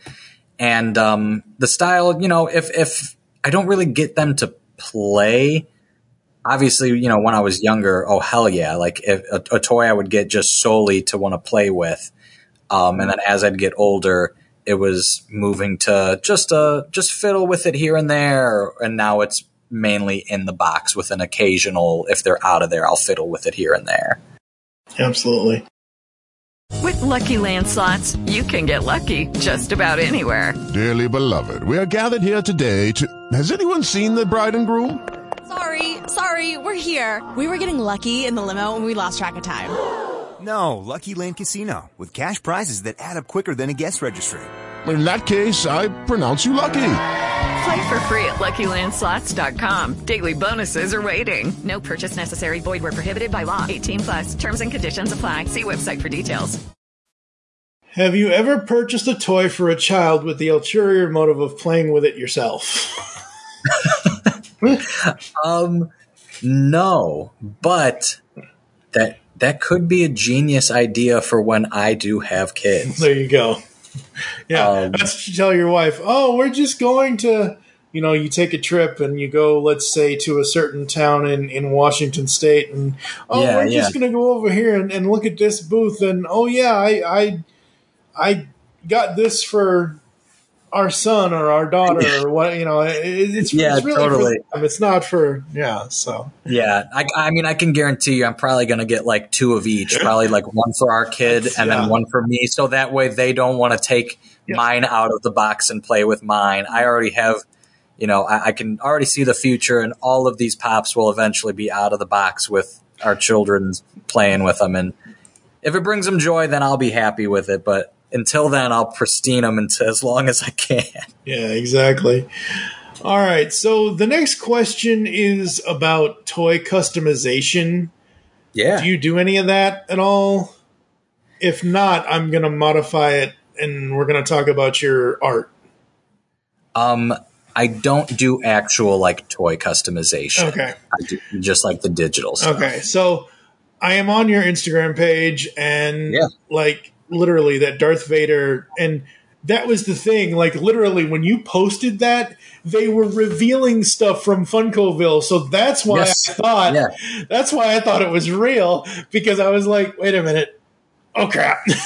Yeah. No, that's why I did it like that. I have like my, schedule of when I release things, and it just happened to be, when I was making that figure, Funko was announcing their Funkoville line. So I was like, you know what, instead of just because you'll see like if you're on my Instagram, most of the times when I like post stuff, I do like a background that just kind of like matches with the pop. Yep. But for that, since it was the time, I was like, you know what, I'm just going to grab a screenshot of their Funkoville line and crop out what they have and replace it with this and try and make it look like an actual release. Yeah. And the fact that you were like, whoa, look at this, and then it wasn't real, I was like, oh, that's so cool. I love when that happens. I've had like a lot of negative comments. There's been a lot of like hate stuff. Like people will like message and be like fuck you. Sorry for swearing, but people will be like, fuck you, I fell for this, why would you do that? And it's like, well, like, sorry, like I'm a concept page, and like I say, I don't like, if it fooled you, it fooled you for like what, 10 seconds? Like you don't have to be like mad or embarrassed or anything. You don't even have to like tell me. Like I wouldn't know. Yeah. But in all honesty, that is like what like I strive for, and like what we like, there's a community of like, there's other Funko Pop artists as well. And like, we take it as a compliment. Like if you think that it's a real thing, cause then it means that like we're doing Funko style quality. Yeah. So, if it fools you, cool. Also, I'm sorry. Also, just don't get mad. Maybe. I mean, I wasn't mad. I was just kind of like, no, not you. Your reaction was awesome, and I loved it. But like, if people are listening and if they've gotten mad at me in the past, like, I'm sorry. Yeah. But like, I'm a human and I got feelings, so don't get angry. Yeah. Well, like they're doing, like we've talked about already, they have pop rides, they have pop moments, they have pop this, pop that. And they're starting to do some other things with the pops. Like literally, I just saw the Kitty Pryde one that they're coming out with. That one's so sick. Where she's stuck in the wall. That one's so sick. And I'm like, I'm looking over here at your page, and I'm like, hey, wait a minute, that's WandaVision, stuck in the gong. What's Wanda doing stuck in the gong? Yeah. That's I did that one because like I think that movie's fantastic, and I love like the horror film aspect of it and the homage to like that was the Evil Dead reference when she's like sticking her hand through the mirror. That was Sam Raimi calling back to his first Evil Dead, and then when she's crawling through it, homage to like The Ring and things like that. And when I saw that, I literally looked at my wife and I went, do you think if I made that a Funko Pop, people would think that's weird? And she goes, I think that's what would make it cool, because like they're starting to do kind of weird pops. And I was like, you're right. So I did it, and I think it worked. It got that's my most liked pop. Yeah. And I don't know if that's just because of how incredibly bizarre it is, or if it's because it's Wanda and everybody loves Wanda, but I'm happy with that one. I like the fact that Funko's starting to finally kind of get out of their comfort zone a bit. To not only can we purchase things like that, but also for us like designers, we can kind of push the boundaries a bit more and it could seem more real then. Yeah, absolutely. The same thing with, which one is it? Like, I guess I can see Thing as a bell-ringing Santa, but I think he's too angry to be a bell-ringing Santa. Yeah, that one was one of our collabs. We had, I can't remember, I think like 8 of us. Mm-hmm. We wanted to do like an advent calendar, right? Yeah, for the holidays, and I had 4 pops for Christmas themed. So I was just like, "What are 4 pops?" I was like, "All right, well, Fantastic Four. There's 4 of them. I can do it like that." And I knew I wanted one of them as like Santa himself. And since Santa's a bigger guy, I was just like, you know what, the thing will work. Yeah, he's a little bit of a grump. He's more of a Scrooge than a Santa, for sure. But I went with it anyway. Yeah, I mean, some of the and obviously you've been doing, but some of these I'm like, oh, come on, Funko, like pay attention. Yeah. Like they have almost every single license you can ever think of. Oh, yeah. Except for one. They have PlayStation. They have Xbox. They have Sega. Mm-hmm. And I know that the Nintendon'ts are very stingy with who they give their... But come on! I mean... It'd be a win-win. Like there's no, you know how much money Nintendo would get. Like the profits would be absolutely through the roof if they did that. Yeah, absolutely. But that's one of the reasons why I make a lot of like Nintendo ones, just because I know that at least for the foreseeable future, we won't ever get them. Right. So, I mean, that's kind of a little backstory time. That's kind of why I got into this in the first place was, I mean, it originally started, I wanted to work for Funko. Right. So back in like 2019, I got on a mission and I was like, I'm going to design pops until I get noticed by Funko. But like, well, they don't give a shit about that. They'll maybe steal some ideas. There's definitely been questionable times like that for sure. I saw that recently in your story. I was like, I wonder. Yeah. Yeah. If you scroll back far enough, like in 2019, I did like the Zuko from Avatar redirecting lightning. That's, I mean, it is the pop that came out. Yeah. And, but so that was my goal in mind, was to like get attention by Funko, maybe get a job. It'd be cool. Obviously that wasn't happening. So then I was like, okay, well, you know what? I'm just enjoying this and liking the fact that I can then see Funkos that aren't real. So I want to make Funkos that don't have a chance at being made. Yeah. So that's then really where it transitioned into. So then I just started making pops that like I would love to see a property or a character be made in that form. And then if Funko does it eventually, like, oh, hell yeah, that's cool. I'd buy it for sure. Yeah. But it's mainly just, for fun. And then I've been obviously like very blessed enough to have as many people like these as much as they have and be a part of this like community then. Yeah. But yeah, so like those Nintendo ones for sure are like some of my favorites that I do. 'Cause it's like, we'll never most likely get those. So as many as I can make, the better, just so I can at least see what they would look like as Funkos. Yeah. And that's the thing. Some of the things that they're doing now, like with the pop albums and things like that, and the pop game covers and the pop posters, like to me, that's a full-on display item. I don't need to take that. Like I have the Kramer. It's a Target exclusive. Yeah, I got that one too.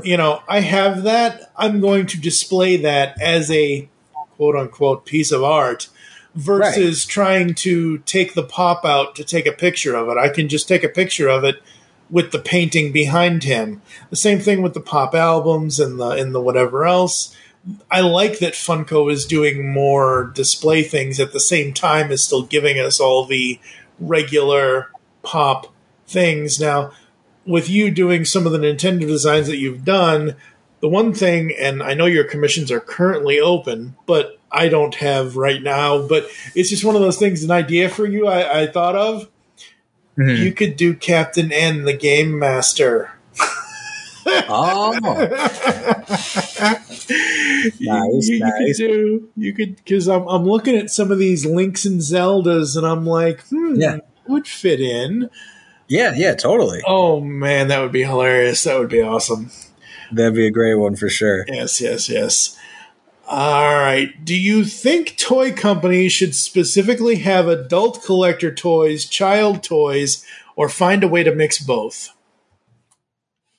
I don't know. I mean, I think it depends because, like, there's obviously something for probably a mix, if anything, because I feel like there's something for everybody. Because there are adults, who like to collect certain things that they wouldn't want to play with and get broken and things like that. But then there are also adults that want to collect things that you actually can play with. And then even same with kids. I'm sure that there are certain kids out there that, just because I don't know any doesn't mean they don't exist, that also like collecting more of the adult stuff that they can't really play with, but then also have the ones that they can. So I think if a company, a toy company really wants to like strive, I feel like that you should have a good mix where it's like, some nice collectibles, but some also then just basic, figures that you can play with.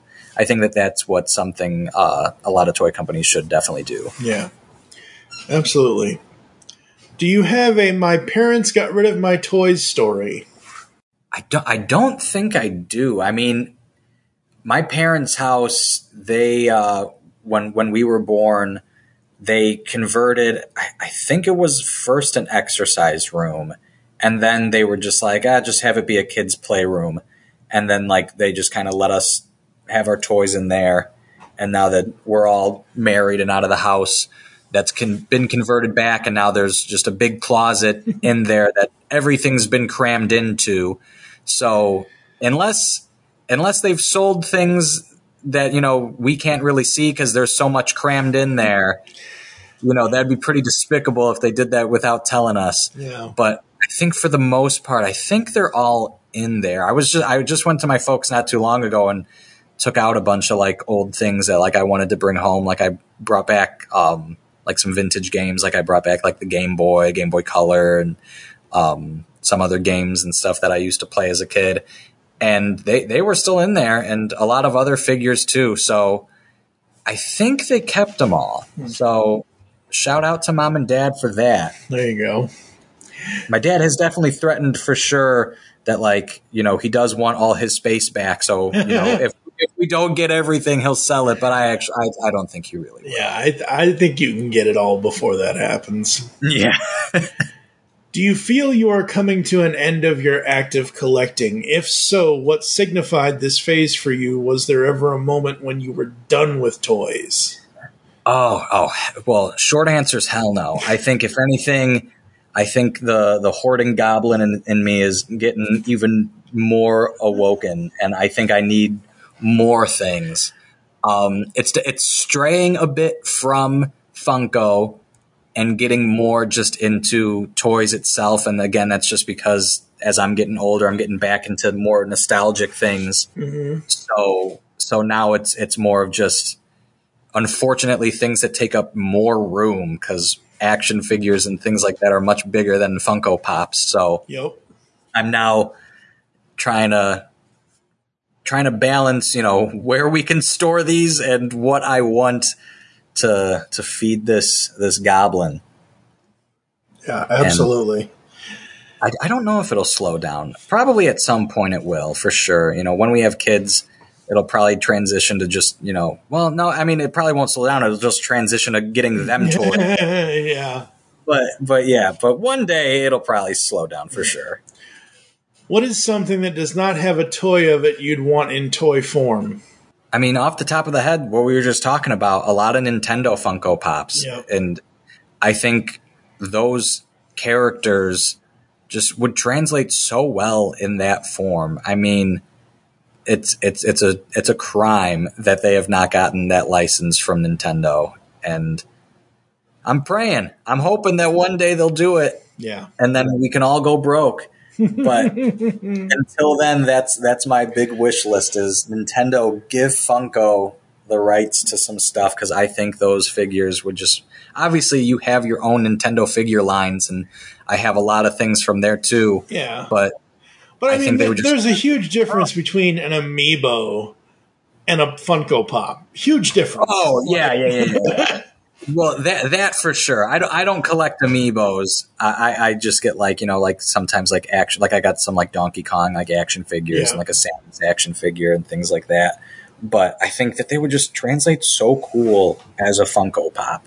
What is a toy that you'd love to have scaled up and functional for the real world?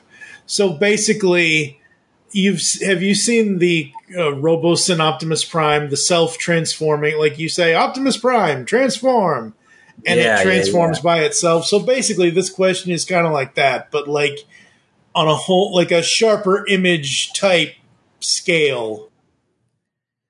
Oh man, I think it'd be super cool to have like the Millennium Falcon that I had as like a kid revamped to just look so realistic, make it massive, and just put some actual like technology or something in there where it can like hover from like a base or something where it like looks like it could fly or anything, but like a realistic working but still toy where you can maybe put figures in it of the Millennium Falcon would just be so cool. Yeah, that would be awesome.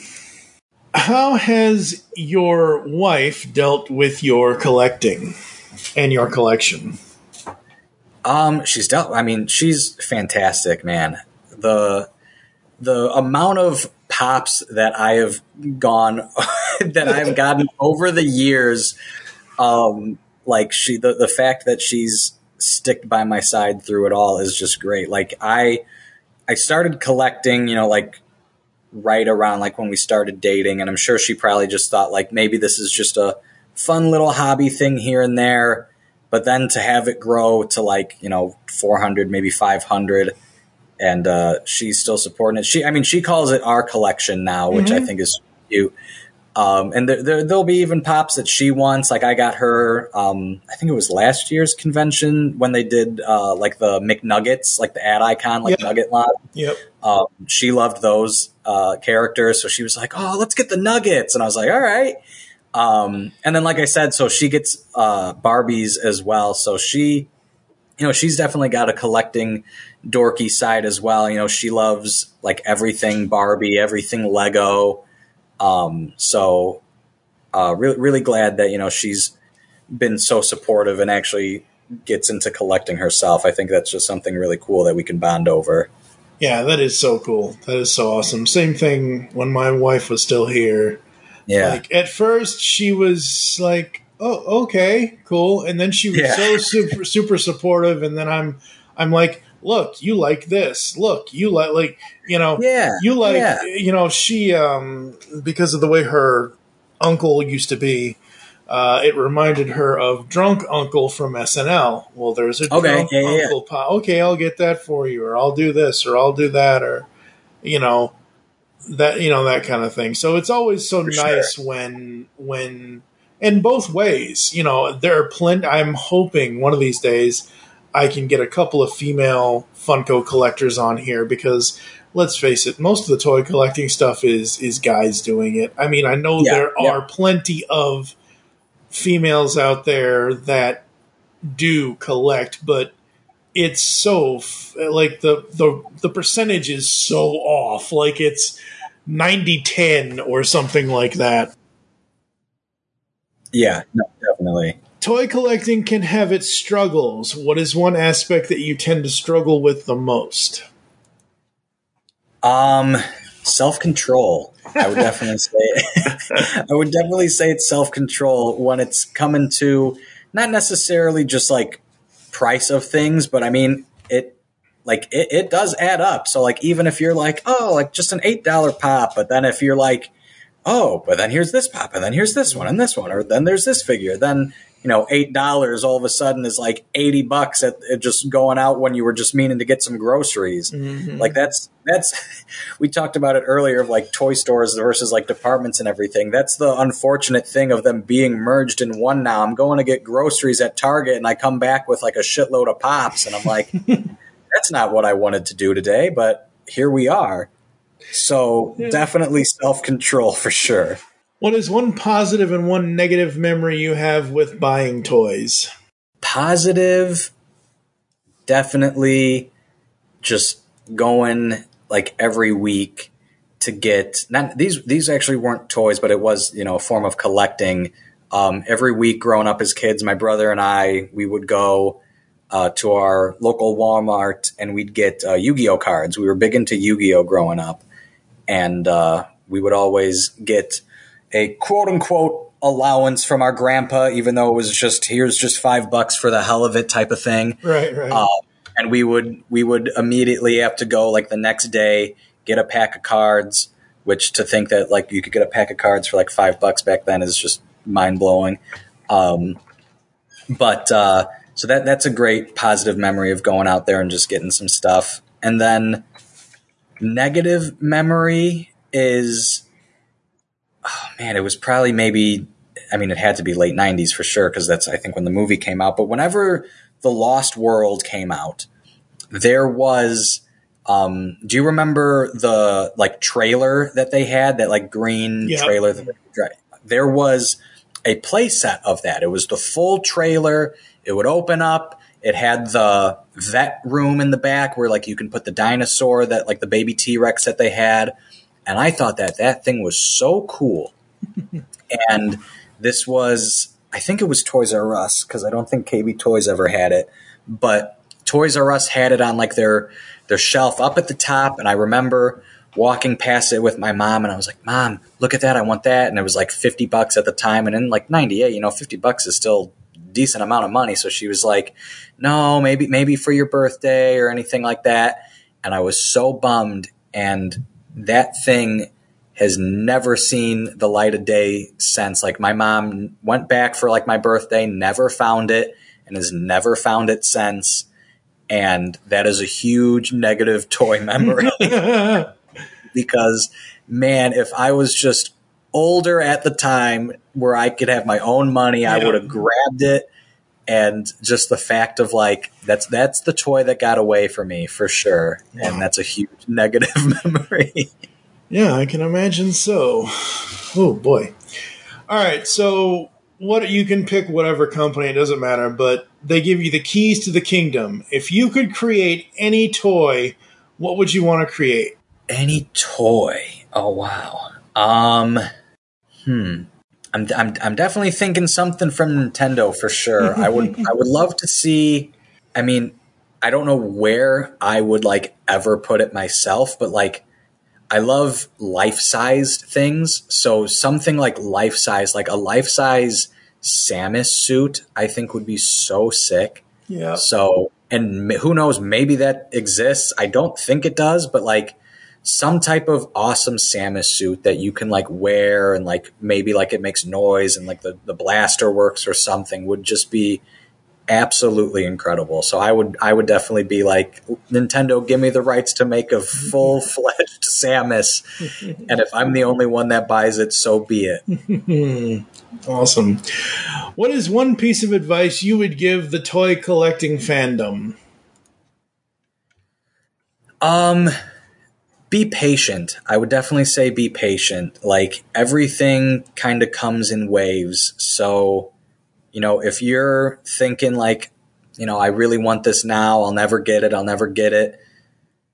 Most likely it's going to come down in price. You'll be able to get it again.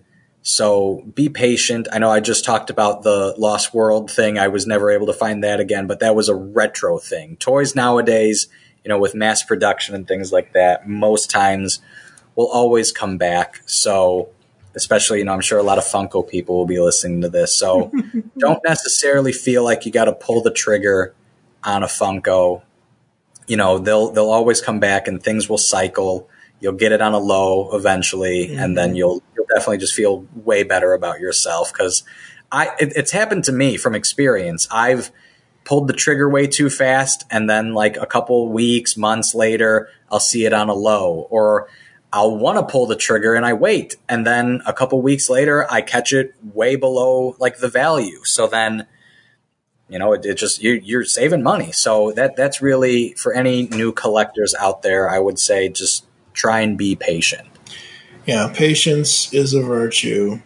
Definitely. And it's one of those things where what makes me so mad is, and this is specifically for exclusives, it's not really like, nobody's really waiting at Target at 7:45 for a common pop. They're waiting for that, Bullseye or Target Lady or whatever. But like, what makes me so mad is that Targets only get a certain amount of stock, and either they don't have it out, or it isn't the right date yet, or everybody gets in there before you do, and they only, say they only have 10 of flocked Bullseye. Well, then you're the 11th person, you're SOL. But then you also have, which it's the biggest scummy thing in the world, scalper. Like, don't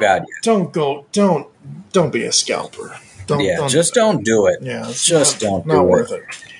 It's Target. I mean, the way I don't know if it's all retailers like this. I mainly do the Target ones, but I've definitely had experiences like that where, like, I've gone the morning of, like, when Danny Phantom released that con, I think in like 2020. Yep. That was a Target exclusive. And that was, I loved that show. So I was like, okay, you know what? I don't want to miss out on that one.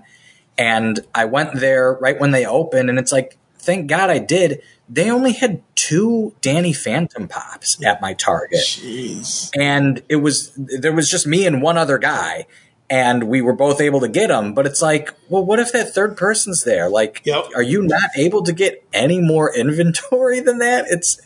I don't know. It's just crazy. Or are you holding out on some because, like, they have access to it beforehand? It's just crazy because they weren't on the floor. They were like, we had to ask for it, and they said, "Oh, let's go check," and then they were gone for like 5 minutes and came back with just 2, and they said that these were all they had. So it's like, well, maybe you're lying. I don't know. Yeah, that is very true. It's very, very crazy. Yeah. All right, folks, we're going to take one final break and then come back to close the show after this.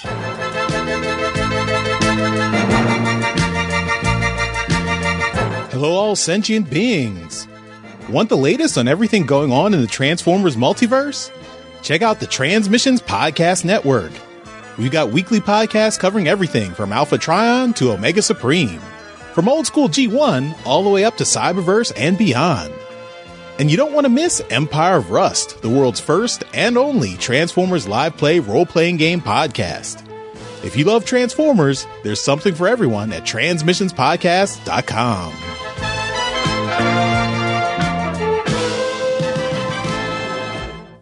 Hey, it's Wes from Poppin' Off Toys. Wanted to let you know about poppinofftoys.com. We can be your number one source for Funko collectible figures to add to your ever-growing collection. If you're in Nashville, Tennessee, we actually have a retail store that you can come by, 5916 Charlotte Pike. And for the rest of us, poppinofftoys.com is always open, and you can check us out on Facebook, Twitter, Instagram, and even TikTok. And the name is just simply Poppin' Off Toys. Thank you so much, and always keep it poppin'. Discover a world of vintage and modern toys that's more than meets the eye with the Triple Takeover Toycast. Hosted by toy writers and photographers Toybox Soapbox, 6O, and TF Square 1, this informal and chilled out series of discussions cover everything from vintage Transformers to Mask, Diaclone, Microman, and more, be it nostalgic or current. Whether you're a seasoned collector or a casual robot enthusiast, all are welcome. Triple Takeover Toycast. All right, we are back here on Toycast. This is episode 148. I am here with Justin, Mr. Pop Art himself. Where can people find you on social media, sir? you can find me on my Instagram page. I don't have Twitter or anything like that. Don't like it. It's just not for me. So Instagram is at jbivart, all one word. It's JBIVVART. And that's where you can find, I do multiple posts a week. And, that's where I also have a link to like my Etsy shop. I have a couple things for sale on Etsy, like stickers, magnets, pins, keychains. So you'll see the link there, and you can contact me via email in my bio or through DM. I do commissions as well of really anything you want, from 2D illustrations of Pops toward just 2D illustrations in general. I'm just an artist at heart. I don't always just do Funko Pops. Mm-hmm. To 3D stuff. So anything you guys have in mind, you can commission for. Very cool, very cool. And I'm still looking at this Darth Vader, and I know exactly where I went wrong. The eyes. They finally don't look soulless. Yes, that's the biggest. Yeah. That's for people that aren't Funko fans. The people, just the general population that look. Oh, those are those things with the black soulless eyes. Not always. Not always. I mean, it's a certain style, yes, but you have an eyebrow or a different color eye, or that Wanda that glows in the dark. It's not just. I mean, I see sometimes where those people are coming from, but right, that's not always the reason why. I don't know. Yeah, the eyes are things that when I'm like designing ones that I could get away with it, mm-hmm. I definitely try to. Like, Batman's, you can do your white eyes because of like his cowl. Yeah. You can have, like you said, like the Wandas. I'll always try and do a Wanda where she's like using her powers, so that way it's red eyes. The Darth Vader, for example, like they usually just do his like the tint's just black, but he's usually got a bit of a red tint in there. So I made that figure that you're talking about. I made it a glow in the dark figure. So I really pushed the red on his lenses because I didn't want it just to be the saber. I was like, let's also have the eyes glow. That'd be so sick. Yeah, that would be amazing. I did a Dumbledore from like the book itself, like description of him. And he's described to have like piercing blue eyes in the books. So I gave him blue eyes in the Funko Pop. So so anywhere that I can kind of push the eyes, I try to, just because for the most part, it's always just the straight black eyes. Yeah. Yeah, absolutely. All right, folks, this has been the latest episode of ToyCast. We thank you for joining us. We will be back with more new episodes here in the future. You can interact with us by visiting the website, geekcastradio.com, where you can listen to and comment on all of our content. Send an email to feedback@geekcastradio.com. You can catch us on all the places podcasts are, Spotify, Google Podcasts, Apple, all that stuff. You can follow us on Twitter @GeekCastRadio for the network, @TFToycast for the show. I am @TFG1Mike. You can also follow us over on Facebook, facebook.com/GeekCastRadio Network, and I think, is it TF Toycast or just Toycast? I don't remember. But you can find Toycast over on Facebook as well. As far as what's going on next time, I'm not sure. It might be another Origins. It might be a display case. And I know people listening know what display cases are, but basically for you, Justin, usually when I do a display case, it's like, okay, we each, like if there's two hosts or three, if it's myself and two other people or myself and one other person, we each pick one toy and then we just talk about. It's kind of like YouTube reviewing, but it's in audio form, kind of thing. So awesome, very cool. Yeah, I have the sweet thing with way back when in 2002 when WWF did the Forcible Entry album, Disturbed did the Stone Cold theme. Oh yeah, and nice.